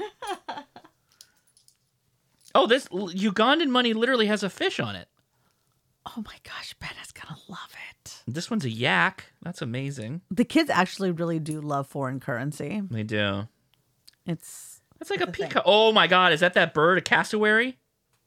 I think that might be a cassowary. That's like that murder bird. Like I have Dominican Republic money. Well, people love this explanation of the visual. Oh no! That's a peso. They fell out. All right. Give me the monies. Okay, here you go. Give me the money. Get on Thank with you. it. All right, we're leaving the much. Physical Mail Depot. Thank you, Rob. Thank you, everyone who physically mailed us. There is information on how you might want to do that in the show notes if you're so inclined. But that means we're going to the far right building. It is the voicemail annex. It is the place that we go to hear you read your email to us with your own voice. And you can do that if you call this phone number. That's 562-334-2389. All right. And away we go. Hi, Josh. This is Scott, KN6IHC. I'm Hey, currently Scott. listening to the podcast, and Alabama Andrew left a voicemail regarding his fan turning on when he transmitted. And he said to wrap the power line with a toroid. Mm-hmm. Just wanted you to clarify if you meant the power line to the AC unit, the AC power line to the power supply, or the DC power line to the radio. If you please clarify, that'd be great. Thank you so much. Bye-bye. You know what I always say? When in doubt, choke it out. All of them. Josh is saying put a toroid on all of them. All of them. So there's a... Gosh. Josh is heavily invested in toroid futures. I'm very much invested in epoxy and metals crammed together in donuts. So there's this old adage. Well, no, it's not an old adage. It's just a thing I learned growing up. Like I had a 1967 Mustang was my first car. So I learned pretty quickly, like, not that I'm a good mechanic or anything like that, but I definitely learned that there are ways to go about fixing something. Right. And they generally go towards the direction of, like, where is the most effect of possible solution and the cheapest way to get there. Mm-hmm. Right. So buying a toroid is the cheapest way instead of buying 3 toroids. And then once you have the 1 toroid, go test it on all of those things. Mm-hmm. And where you get the biggest impact, that is where that toroid lives now. Okay. Right. My guess is that if you choked the fan on the air conditioner, whatever the unit was, that is likely the culprit. It is the receiving of that RF that is causing it to turn on. And the power line is the antenna that's letting the RF get in, because you need something to act as an antenna for your RF to get into some kind of device. Mm-hmm. So we're using a choke to prevent that RF getting into the device. That's the first attempt I would make. All right. Next attempt would be the other things. All right. Well, hopefully that answers your question, Scott. Thank you so much. CQ. This is Kilo Echo 8, Lima, Juliet, Lima, Mobile. Hello. Morning, Josh. Morning, Leia. I know it's evening when you're listening to this, but Hello. This is the Monday morning weekend report. Oh. As I've done here lately. Monday morning weekend. All right. It is currently 0400 Eastern Time. Oh. I am actually sitting at a rest area at the Sliding Hill rest area on I-68 eastbound in Maryland, heading to Gettysburg to pick up a patient going to Clarksburg. From Gettysburg, PA to Clarksburg, West Virginia. Wish I had radio in here. Anywho's, that's not why I'm calling. I'm just, I listened to the podcast on the drive out here. You're talking about Joda and Joda. I had the radio set up and couldn't do the couldn't do anything on Saturday during the daytime because WVU was playing football, so we had to deal with that. Priorities. WVU. But I had radio set up for 20 meters. I got a center-fed dipole about 30-some feet in the air between two trees. Mm-hmm. And I was able to pick up, I'm assuming, South America. Oh, because cool. A lot of chatter, but it was all Spanish, so I couldn't talk or anything because I don't know Spanish. And checking beacon stations, and the beacon out of New York was just booming in. Wow, and that's a lot a good of other distance. beacons were coming in good. Let's fast forward to Sunday afternoon when the scouts are supposed to come over. Okay. Fast forwarding. Silence from all beacons. No. And I heard, I think, a QSO party out in Nevada. I'm not 100% sure. But it was, Midwest, West Coast type stuff I was picking up, but it wasn't coming in clear. So didn't really get to do much on the air this year for Joda. No. But we did poke around on the internet part of it a little bit. Maybe next year. We're already planning on doing it better for next year. Maybe setting up an antenna somewhere, a field. Probably a good idea. Yeah. That's all I've got for now. This is KE8LJL 73. I should make a video on the no fail radio setup for Joda, because that's like there's a specific magic to having the radio set up at a camp where there was no reception. Oh, that was probably one of the best things that could have happened, because they're like, wait, you're able to talk to people where our cell phones aren't working. Yeah. Yeah, when I was doing the checkout just on the station, I was having parents come up to me like, "Oh, how far out can you talk in there?" I'm like, "I don't know. I talked to Argentina earlier." Yeah. They're like, "What? Right here?" Like, "Yeah." What do you mean? Like just with the antenna? And that's what a lot of the parents were doing, is the kids were so focused on the technology. They were looking at the 7300 and the waterfall and all that stuff. And a couple of the parents actually said, "No, that's not the important thing. Look at the big thing he has on top of the truck." Yeah. They realized that is what was facilitating that capability, was this big antenna. And they're like, "Oh, wow." They're like, "How far can you talk?" And I'm like, easily the other side of the country, Argentina. I talked to Alaska, all of that's capable. And they're like, "Just from the back, like, is this all self-contained?" I'm like, "Yeah, that's a solar panel charging the battery. The battery is charging my radio and also charging my laptop, 12-volt laptop. Right? 12-volt laptop. Jacobotamus. All inclusive. Everything's all internal, like all right here." And they're like, "Wow." A lot of the honestly, it was evenly split. A lot of the dads, but a lot of the moms are like, the fact that it's all all inclusive. Like everything is no because internet. You know what they don't want to do? They don't want to give up a room of their home to be a ham shack. No, I took it as it's not an extra service they have to pay for. It's a level of capability that had nothing to do with buying. Well, you got to buy a lot of stuff to make this work, guys. But at the same time, it's not this reoccurring thing where you're depending on somebody else. It's like an off-grid setup. Right. That was kind of what a lot of the moms were asking me about. Well, the 2 or 3. Sure. A lot. Yeah. A lot for ham speak. All right. Yeah. Okay. Hello. This is the public service announcement, PUN service announcement system. This is a test and only a test. Okay.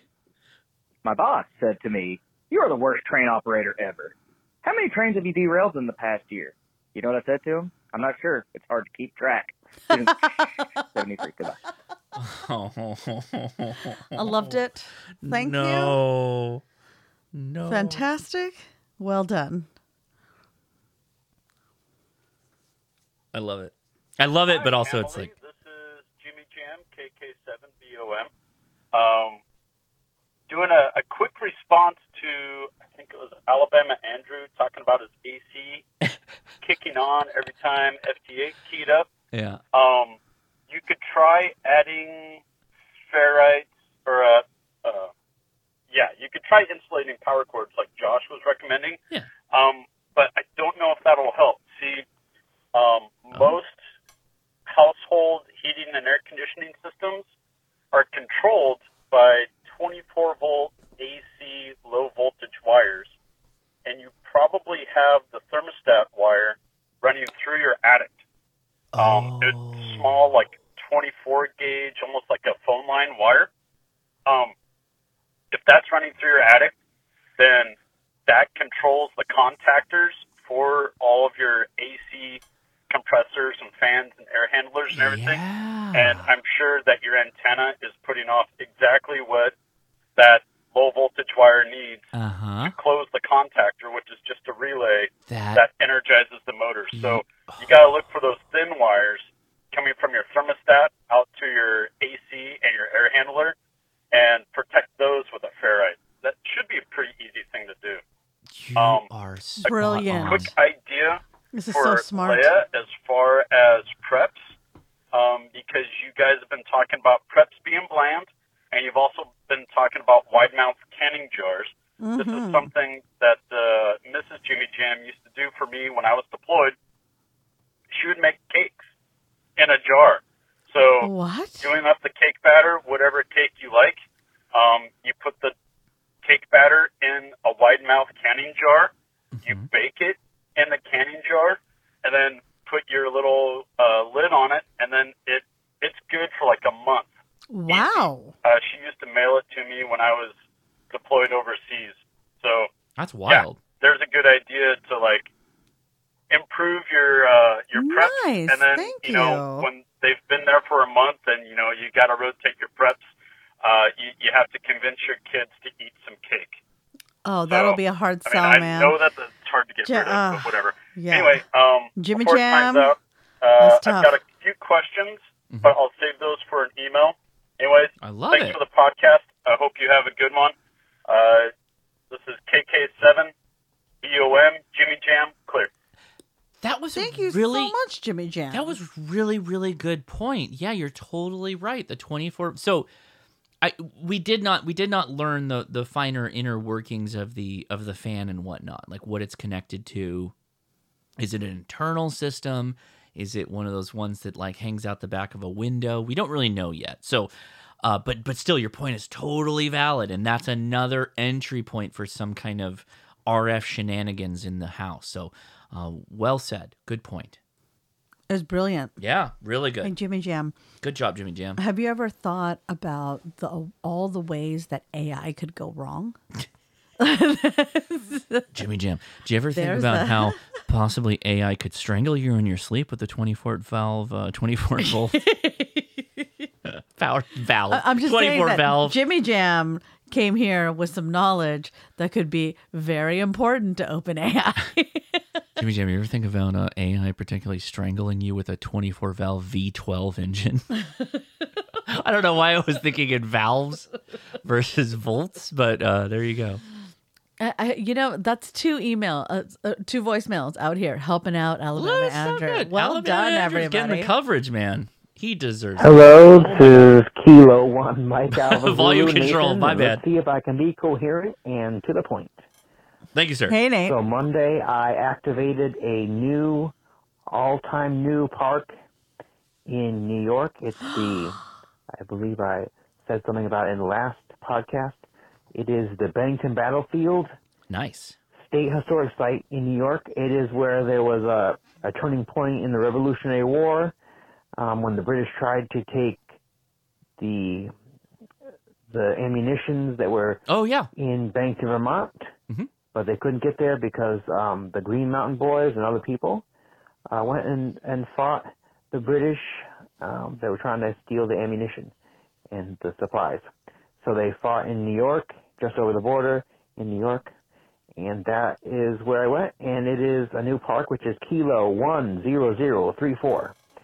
And I got 87 contacts, and 86 of them counted because I guess someone duped me. So somebody duped. Yeah, I went there, and it was a good setup spot. And I used my NFED and ran out of battery power on my 891, so I switched over to 705 because it needed less battery power, a different battery, and I did it in like an hour and a half. Congratulations. That was pretty good for me. It's most contacts I've had at a POTA. So this is Kilo and Mike Kalamazoo. I might follow up with an email with some photos so that you can see some of the activation. This is Kilo and Mike Kalamazoo. Bye-bye. Did you ever think... Checked out. That's a PR. Personal record. Yeah, good job, Nathan. Appreciate the trail report. Leia, did you ever think about like how we miss out on some of that history of the East Coast by living in the West Coast? I mean, the West Coast has a lot of history too. It does, but it's not the same kind of history. Sure. Totally different. Of course. Yeah. The birth of the nation kind of stuff. Well, that's why this summer we're going to the East Coast. That's this summer's plan. God, you want to go on the East Coast? You want to go like autumn or something like that? The kids have school. When the autumn anyway? You're going it's like still, you we're want to go still in summer right now. Yeah, but they actually have an autumn. That's like the leaves changing and all that. You want to go like in the summer? We're going in the summer? Well, how do we do it without the kids missing a ton of school? I don't know, man. I just know that you hate humidity and high temperatures, and it'd be hot out there. Hey, you know what? If East Coasters can live in it, I can live in it. Oh, for a week. Let's all record that moment in podcast history. That's beautiful. That's a beautiful thing. I'll have my KH1 with me. Okay. All right. Here we go. Hey, Here we go. podcast peeps. This is Andrew, the ham formerly known as KE8FHB. And, hey, Andrew. I had a big reveal planned last week, but technical difficulties did not want that to happen. You were the last email, by the way. I'll just reveal it right now. I got a vanity call sign. I am now WF9N. Congratulations. But, the reason I'm calling is because I want to hopefully get a call in before the podcast records. I don't know when y'all record it, but before it's about Josh 8 screws this up here Eastern time, so I feel like not for a couple hours. Anyway, enough of that. I just want to talk real quick about an interesting POTA activation I had earlier this week. Okay. I decided to try to activate the park using Feldhell. Didn't get it activated using Feldhell. Made 3 contacts though, so that was pretty fun. Thanks, shout out to some folks on the HRCC Discord for we were able to coordinate 3 Feldhell contacts at the park. I would be shocked. And then I activated sideband, got 30-something contacts, whatever. Good for you, man. And then toward the end, I Well was done. like, hey. Or actually, no, it was, I think it was Socks Girl in the Discord said something about SSTV POTA, and I was like, screw it, let's try it. So I fired up MMSSTV, got it configured kind of on the fly in the field, took a couple pictures around the park, and was able to make 2 SSTV contacts. So probably the most eclectic POTA activation I've had. But anyway, just was too lazy to type an email and wanted to phone in about my interesting POTA experience, and I guess encourage more people out there to use weird unconventional modes to activate the POTA. That's anyway, guys, awesome. 73, this is Andrew, WF9N, your Indiana Postal Correspondent. Andrew, I'm going to unabashedly steal that.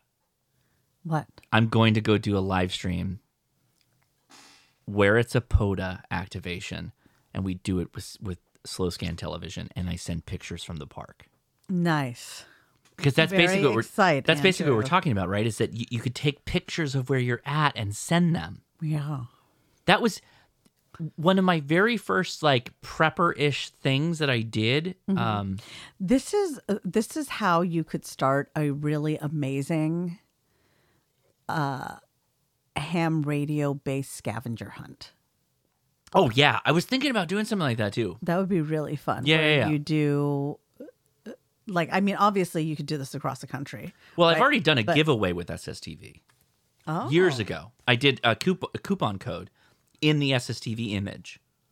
What if Yeah. we did a ham radio meetup, but all of the clues were transmitted by SSTV? So it starts out in the morning, and where you end up is where This is literally all the 90s kids going, so we're going to a rave, and this is a pager code that we're changing? That's what this is, right? Is that what you're telling me right now? This is the ham radio version of pager rave code? Yeah, but I guess you've got to stay within a certain radius. No, well, I mean, yeah, you'd You have can't to be like, this is in LA County. Right. Only people that are 400 miles away from us can hear. Yeah. You'd have to. That's the logistics of that is complicated. Yes. What you just said. Yeah. But I love the idea of doing a POTA, that's slow scan television, Sure. where we take pictures of things, and that's what we're sending to do the. I love that. I don't know that you could. You may not be able to activate the part. What is it called when you use pictures of things to make words? Do you remember? There's like puzzles. Like where the it's I. Yeah. I love you. I heart you. Right. Yeah. What is that called? Pictogram, I guess. Yes. Okay. So you could do an SSTV pictogram. Okay. Yeah. All right. We're getting real esoteric right now. Yeah, I like it. Hello, this is Kilo 1 Mike Alpha Zulu, Nathan. I was just calling Hey, Nathan. to follow up about my Parks and Area activation at Bennington Battlefield State Storage Site. And instead of emailing, I'm going to send it in a Discord. So maybe you've already seen it by now. Oh, yes. Everyone I've seen the can see it? pictures. Thank you, Nathan, for I posting found- them. Trying to send a bunch of photos in an email doesn't always work. Yeah, that's fine. Without compressing, and I just wanted to make it easy for you to see. So that's where it is. And also, I appreciate Josh as usual. And some benefits for people if they're a patron on Patreon for Josh. Sometimes you get to see things that don't stay up on YouTube. Especially like the Ham Nation. Yes. Thanks, Nate. Thanks Video for the shout out. silence. So this is my rendition of that. Yeah. Can you hear it? Yes. Can the chat hear it? Yeah. Oh, okay. I'll fix it in post. Okay, this is Kilo and Mike Awazulu. Thank you, Josh. You're the best. You have never been so accurate. You never know. Kilo and Mike Awazulu out. You've never been so accurate in any of your voicemails, Nate. Well, thank you so much, Nate. Thank you to Very good. everybody. Thank you. Who left a voicemail for the voicemail annex. What's that number again, Leah? It's 562-334-2389. Well, thank you so much, everybody, for sending us the voicemails. We love the field reports. But hey, I just like hearing everybody's voices. If you just finished like if you were working on a project in the shack, like you just finished an antenna or something like that, give us a call, leave a message, telling us what you did, what you built. There might be people that want to hear more about it. We can talk to it, email, all that kind of stuff. Yeah, you have a bunch of people who are super excited for you. Yeah. All right. Now it's time to move on. I think I have a thing for that, right? I do. Maybe. I don't even know anymore. There it is. Hello. Welcome to the tower. Hello. Welcome to the tower. Leia's reading your emails and Josh is going on a tangent. Thank you for your email. We hope you like it here. That is very wholesome. I love it so much. This is very wholesome. It's got some real Mr. Rogers feels. It does. I am like a big Scandinavian, fan of Mr. Rogers. Germanic, so. Mr. Rogers. Yes, I love it. Mm-hmm. Yep. All right. The first email is titled, I feel so bad because there were so many emails cut off last week. And there wasn't so many. Please.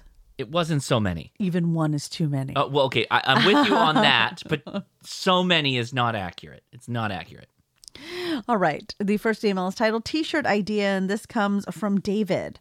Hi, Josh and Leia. Since Leia did not like my Ham Widow T-shirt idea, I thought of another one. Here it is.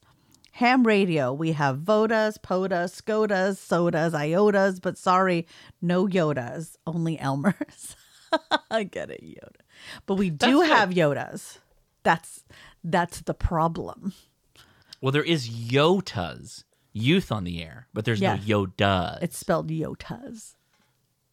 There is Yodas. I know. Yeah. That's a problem. It's youth on the air. Yeah. So it'd have to be Yodas. Because that works with the joke. There's no Yodas like Luke going to learn the Force from Yoda, but there are Elmers. That works because that's kind of like the ham radio Yoda. Thanks for the content. Maybe see you on an Illinois vacation. If you do, I'll take you to some of my favorite POTA I'm just spots. kidding. I'm kidding. 73 from, as always, David, AB9YG. There could be a wild chance that I could be in Illinois next week. Illinois? Next week. Chicago. Yeah. No, not that part. There's like some kind of training class that I might have to go to next week. What? I know. It's this crazy. This is the first I've heard of I this. know. I just found out about it myself. This is unacceptable. Okay. But yes, I do want to go to Chicago. It's the Sterling Man education of good engineering. What? No, I'm kidding. It's not Sterling, but anyway, that's a joke. It's not related to Sterling for training or anything like that. But David, an Illinois vacation may be in the works because Chicago. My sister, the Bean. My sister just got back from Chicago weekend, and it looked great. And she was like, "We gotta go back." No. Oh.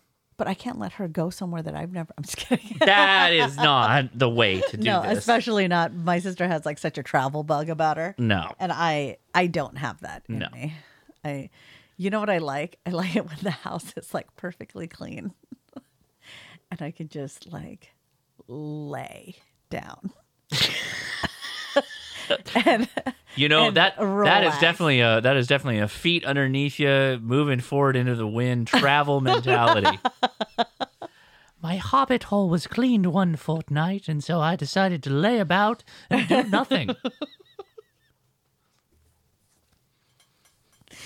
Yeah, you know why? Because when I travel, I go really hard. It's not relaxing. No. Yeah. No, that's really good point. You have a hard time just like chilling. I'm like, I'm here. I've got to see it. I've got to go do the thing and feel a different way. There's also the hilarious part of I'm going back to the East Coast trip that you were talking about. Yeah. You're like, I'm already talking to the war reenactment team. We will be splitting the family in half, one from the north and the other from the south. We'll be reenacting the lives of Continental fighters. Real living history scenario. I do. I have like this trifecta. I'm like things. breaking character, trying to break out a metal detector, looking for war relics, and I get arrested. I have like a trifecta of things that I try to hit when I go on travel, and it's not always seeing the most tourist attraction. Yep, that is you in a nutshell. But it is about going to like the most historic thing somewhere. Or of a particular niche. What? So your path usually leads you to like specific niches, like not a neat, like a tiny insignificant thing, but a thing that's deeply you, that's outside of the touristy area. Sure. Something that deeply speaks to you, that's high history. Yeah. But not major tourists. So like the Asian Museum and all that. Yeah, stuff we went to we went to Angel Island instead of Alcatraz. That's probably a really good example. So you were not there for this, but do you remember? Is it Zach Baggins, the Ghost Adventures guy? Okay. Remember Ghost Adventures? I the do. TV show. Yeah. They did an episode. It's on Netflix for Angel Island. Yeah.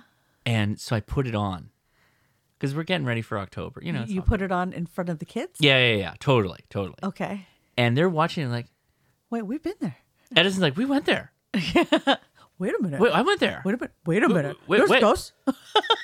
We went in there. I'm like, and he looks at me and goes, this is all fake, right? Smart boy. And I'm like, yeah, this is total BS. He's like, yeah, this is like, they're trying to pretend like this is real. Yeah. Thank you, Edison. I'm like, yes, Edison. Preach. It was so funny. It was so funny. But Ben was like, no, I'm totally in. He's like, I'm freaked out. This is real. I'm freaked out. Did a ghost follow me home? Oh my God. You know what? I don't remember how Ben reacted to the Haunted Mansion in Disneyland. You know, where it's like the hitchhiking ghosts. I don't remember how he reacted as a child. That's probably jacked some kids up, right? Yes. When you think about it, probably messed up some kids. Kids thinking that they're haunted now. Mm-hmm. Then you watch Insidious. Dude, Edison had paranormal. What is it? The paranormal Activity. Yeah. We did not watch that. I felt that was a little too found footage.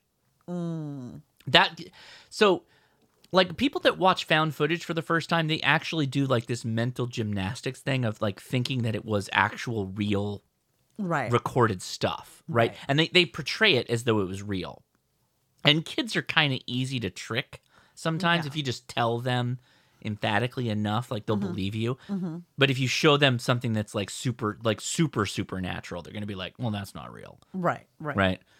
So Edison poised like with Insidious, he was like, oh, this is impossible. Yes. Like, this is not real. And then what did Ben say?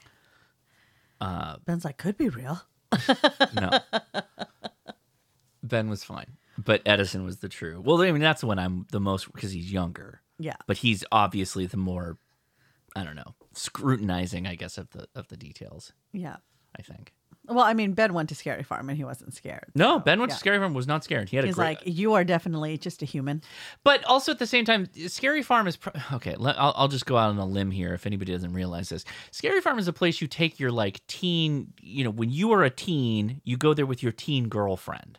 Or your younger girlfriend. You're a younger person. You go there with your friends. Teen, like, you don't want to go with your retired grandfather and your father to not Scary Farm. High school through like college. I went. I was going there. I was going there middle school. Wow. Oh yeah. I got started early with. You're an inappropriate child. Oh yeah, I was very inappropriate. Ugh. I am terrible. Yeah.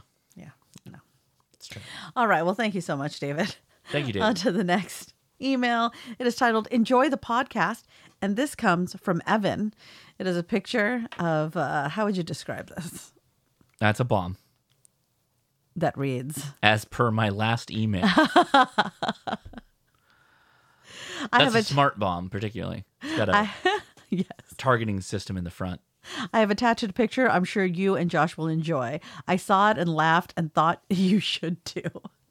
When I first started listening to the podcast, I always thought it was too long and the show topic was almost always glossed over with not enough time dedicated to it. Now, I have grown to enjoy every part of the show. Now that you cut off half the emails last week, I really like it. That was not intentional. I'm sorry, everyone. I'm sorry. Thanks. Keep doing what you're doing, Evan. KI5 YES. P.S. If nothing flew out of the truck, it was good enough to make the trip. Hashtag structural road coat. No. Thank you, Evan. Truth. No. That is. No. Spitting the truth. No. It made it. It's fine. Awesome. Horrible. All Horrible encouragement. Horrible encouragement of bad behavior. The next email is titled Thomas Mountain Campout. And this comes from Paul. Yes. Hi, Leia. Is there going to be a Thomas Mountain Campout this year? Thanks, Paul. K6. I don't know. RWZ. I don't know if I can get the F-150 up there. Thomas Mountain, no. What? I don't think so. What? I think that there will be a camp out. Oh yeah, no, there's going to be a camp out. I don't know if When you there's gonna be a say Thomas Mountain. this year, nothing else is happening this year.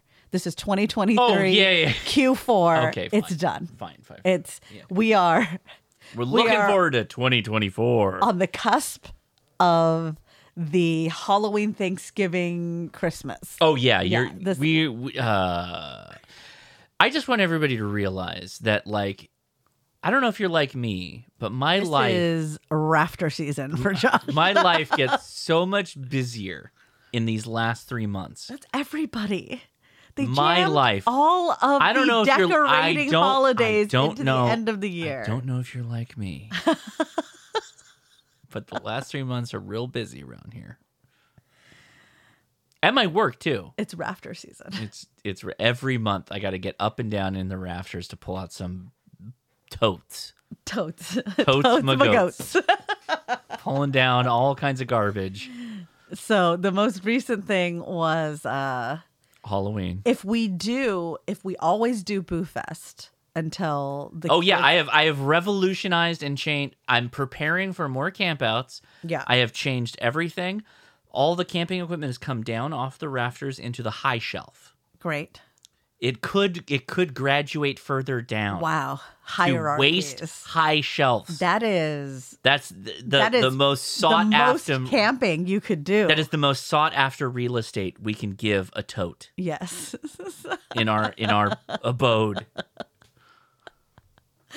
So if we do Boo Fest every year until Edison, Yeah, but now there's people goes talking about over. camporee and all kinds of other stuff. Like, Right, but I'm saying that Boo Fest would kick off the tote season because it's camping totes. Mm-hmm. Then it's Halloween totes. Yeah. Then it's fall totes. I've then it's toted Christmas it. totes. We're all toted up. Then it's Chinese New Year totes. That's right. Yes. There's so many totes. I go into the next year with totes. Yes. My only freedom of totes, I think, is going to Hamcation. Yes. Is when I free myself of totes, which is February. But there will be a camp out next year. It will not be in Ramona. They have sold their property, I think. Thomas Mountain is the 4-wheel drive. That's the one we did with Adam earlier in the year. Right. So there are there are talks amongst men in quiet corners of the Discord. Quiet corners. Talking about potentially doing a Joshua Tree camp out. That would be with Adam. We don't know how that's going to go yet. Hilarious. I have a somebody who works for me. There's feverish amounts of hand movements that are happening right now. This is wild. I'm distracted. Built a Wild West town out in like 29 Palms. Okay. Just a plot of land. Uh-huh. We could probably set up out there. Okay. There's no. Okay. I think there might be septic. Okay. And you'd have to come dressed as Period appropriate. Yes. But I'm going to Snively Whiplash. So there could potentially be a camp out with Adam. I don't know yet. We're not fully how do fully we seated feel? on that. But there will definitely be. Let me just say there will definitely be an HRCC camp out in 2024. Yes. And all things considered, it will likely be bigger than last year. Well, and last it year could was be completely different than what you could possibly expect. It may not be a camp out. It might not be a camp out at all. Oh, are you talking about Vegas? It could be Vegas. It could be Vegas. It could be Vegas. Let's all just go to the Red Rock in Vegas. Mhm. Let's just grab a bunch of rooms. We'll get a deal. We'll figure it out. And we'll just all meet up out there. That could be fun because that's a lot easier for a lot of people. And there's like 5 or 6 POTA. We can catch up with the Gigaparts guys. It's like the cheapest place to fly into, too. It's super cheap. Like we could. Okay. And the thing is that if you fly into let me just say, if we somewhere- do Las Vegas, well, Yeah. I'll probably still do a camp out. What? Yeah, I'm probably still going to do a camp out. I gotta do a hike. I gotta do something. Oh, I understand what you mean. Yeah. But like in terms of having a place where everybody flies in, Yeah. if The point is for everybody to be able to fly in, then it's nearly impossible to do camp out because who's hauling all their camp gear? Right. Yeah. Totally. But it's easy. It's easy to fly in and then just Uber to like the Red Rock. Yeah. And then the people that are local, we can all just carpool. Yeah. Like I can take I can take everybody. I can take a couple people and like everybody's stuff in the truck. Right. Right. And we can all just go do POTA like all day. And the POTAs out around Vegas are really gorgeous. Oh, yeah, they're great. All up and around that Red Rock area is really, really cool. Yeah. Really good stuff. But it would have to be in a cooler weather month. Nah, it's fine. You're in the shade. You're good. Okay. Yes. I mean, you... We will keep you posted, Okay. Paul, but now it's time. Oh, my God. I'm not ready. It's the final email. Wow, I cut off those emails and then nobody sent emails this week. I'm sorry, everybody. I'm really sorry. Yeah, you should be very sorry. I am. Because I did my part. You did. You did. Yeah. This is all on me. Years of doing this, I screw up one time and everybody's like, that's it. I'm not sending any more emails. Dead to you. I'm dead. Yeah. Dead. Wow. Fickle the ham radio community. I'm just kidding. The final email is titled Grand Canyon Activation Report. Okay. And you know what? Mike I don't know what. In your face. He's about to in my face? Yes. Why? You said that it was not going to work. At the bottom of the Grand Well, Canyon. let's see. Hi, Josh and Okay. Leia. Okay. It was several months of planning and training to get ready for the canyon activation. There was much backpacking gear that needed acquiring, and my ham gear needed to get lighter, as did I. Okay. We avoided the summer heat by staying at the very high altitudes of Colorado, 7,500 feet for 2 weeks near Kremling, 9,000 feet for over 2 weeks by Grand Lake, 9,500 feet for 2 weeks near Leadville, and 3 weeks at 10,500 feet by Fairplay. Just breathing at those heights did not prepare my body for the canyon. I took some strenuous training hikes to 11,000 feet and 13,000 foot elevations while carrying my pack, which was crammed with camping and radio gear. I also activated POTA and SOTA in some nasty locations.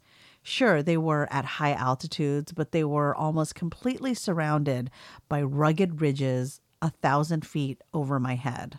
Mm-hmm. All of this to get me ready for the big mission this October. Okay. Okay, enough of the prep stuff. Okay. I just didn't want you thinking I ventured into the canyon on a whim. I hopped on a donkey. I also don't want anyone else getting the idea and venturing into the canyon on a whim. No, please don't. Anyway, the day finally came and I stood at the trailhead on the south rim ready 1 mile above my planned QTH with my 36-pound pack, 10 of which was radio gear, another activator. Andre KL7AC had already completed 2 CW activations while in the canyon in the previous fall and spring. Not a bad weight for 36 pounds. Not bad. My original thought was to use CW, but after Andre's successful operations, my plan moved to a QRO phone activation. That meant more radio, battery, and more weight. QRO phone? The payoff is I felt like I would be trying something that perhaps hadn't been done in POTA before. I felt like I was pushing the envelope, and it would be fun to be able to tell my hunters their signal was in fact reaching the bottom of the Grand Canyon. Off we went. Okay. QRO, though, is getting me. QRO implies over 100 watts. So, okay, I'm very curious now where we're going with this. Going down was a lot harder than I anticipated. Sure. It turns out a heavy pack makes a significant difference going downhill, and I was quite sore that night and the next day. Oh, yeah. I did get tired going downhill on my training hikes, but I assumed that it was because I had already completed the uphill portion, and I just happened to start feeling tired during the second half of the hike as I was going back down. Sure. No matter, it was time to set up for the activation I had been thinking about for over a year and a half. There were higher operating locations nearby to choose from, but if I'm going to activate from the bottom of the canyon, I'm going to get as low as I can. Good. I like the drive. This is good. I set up on the beach on the north bank of the Colorado. Now, you might imagine how the canyon appears as you're looking up from the river.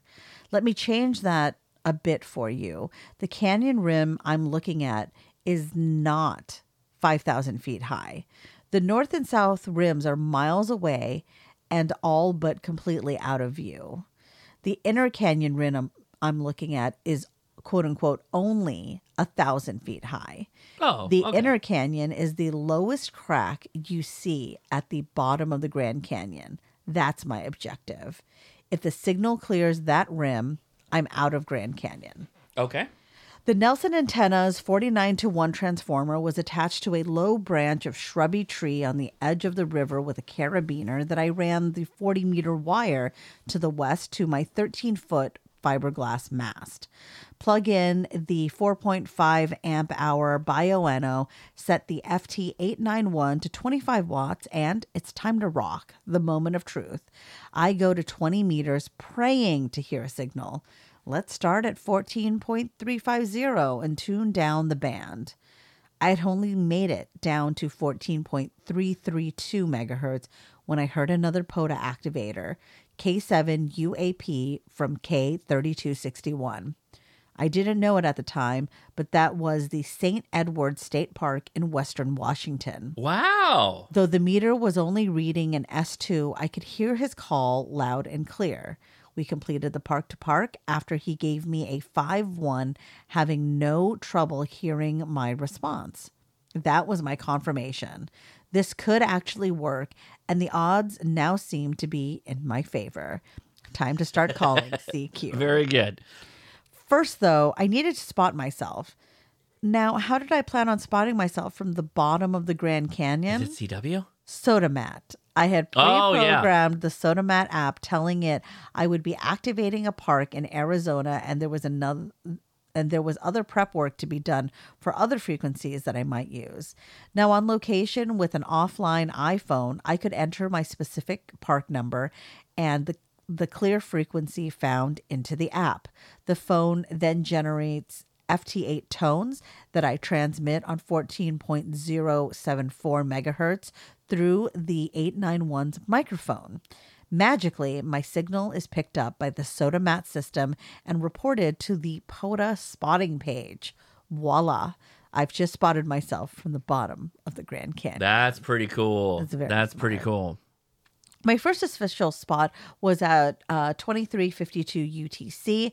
After a few minutes of tense calling, I received my first call back at 2359 from KK7 KNB in Oregon. 4-1 was a signal report. Unfortunately, his contact was on the wrong side of midnight UTC, and I didn't think to immediately call him again and get a new contact on the new day. Oh well, it's now after midnight UTC and I'm in business. The steady calls start coming immediately. 3-5 from Kentucky, 5-5 in Texas, 5-5 California, 4-4 Washington, 5-7 California, 5-7 Colorado, 5-7 Idaho, 5-5 Minnesota, 5-5 Kansas. I'm 11 minutes into the activation and I already have 9 solid contacts. Wow. Plus 2 from the previous day. Then good conditions. It stopped. I send multiple calls out with no answer. Call again, no answer. Call again, no answer. 3 more tense minutes pass before I hear a loud signal from West Texas. It's KC7 UXM from El Paso, and he gives me a 5-4. That's it. 10 contacts. We activated this ditch. The pressure's off now. Let's have some fun. Excellent. I get 2 more contacts over the next 3 minutes, one to Ohio and another in Minnesota. Then it quits again. All I hear for 10 minutes is static. Let's up the power. What if I cut my battery time? I've already got the park activated. Let's see what happens. I adjust the 891 from 25 to 50 watts. Bang. 5-5 in California, 5-5 in Missouri. Cool. I'm back in business. Next is WE1D. Awesome. A 1 station. Where is he from? Connecticut. What? I'm a 5'3" in Connecticut? That ain't invis. That's over 2,000 miles. Very good. Surely that'll be my longest contact, right? Nope. Next call, I'm 3'2" in Alaska. Oh, wow. Freaking Alaska. That's over 2,400 miles. AL7 KC, you rock. Finally, at 1:14 UTC, the battery runs out of juice and the 891 shuts down. 4.5 amp hour got me 15 minutes of prep work. I sent 2 messages and spotted myself 3 times on FT8, each of those involving 1 minute of solid FT8 transmission and then 1.25 hours of giving me the business. I don't like dead air. When I'm activating and not making contacts, I'm calling frequently. I'm making a lot of noise so no one accidentally tunes past me. Maybe not the best for small batteries. The final results were 39 contacts in 1.25 hours. Mission accomplished. Oh, for sure. Great job. The original hypothesis I had formed studying the lay of the land and my previous activation from South Rim was that I would be able to hit it from everywhere from Texas to over Central California. I thought the orientation of the canyon would allow signals out at a lower angle in those directions. It seems like it did work that way, but I had no idea I would reach so far over the North Rim. See the attached QSO maps. Mm-hmm. The hike wasn't as bad as I had anticipated. We took the steeper, more scenic Kaibab Mm-hmm. trail down into the canyon, and we went up the more agreeable Bright Angel Trail. That's a nice gradual climb until the last 3 miles. There's natural springs and water stations all along the way too, but those last 3 miles were a bear. By the time we made it to the top, 11 hours after we set out in the morning, I was totally drained. I wasn't excited, I wasn't elated, I wasn't relieved, I wasn't anything. I felt like a total zombie. There was no energy left for any kind of emotion. After the last 3 miles of raw willpower, putting one foot in front of the other, I was now at the top, and parts of me immediately start shutting down. So that's the story. Wow. Do I think we should all be activating canyons now instead of summits? Please no. Of course not. Please no.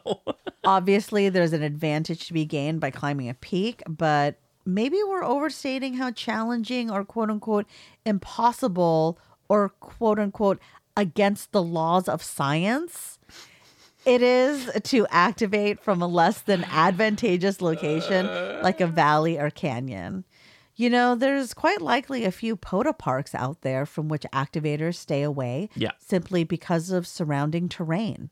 There are areas of the country where parks tend to be in valleys between tall mountain ridges. I hope this story may inspire some to go out and give those parks a shot.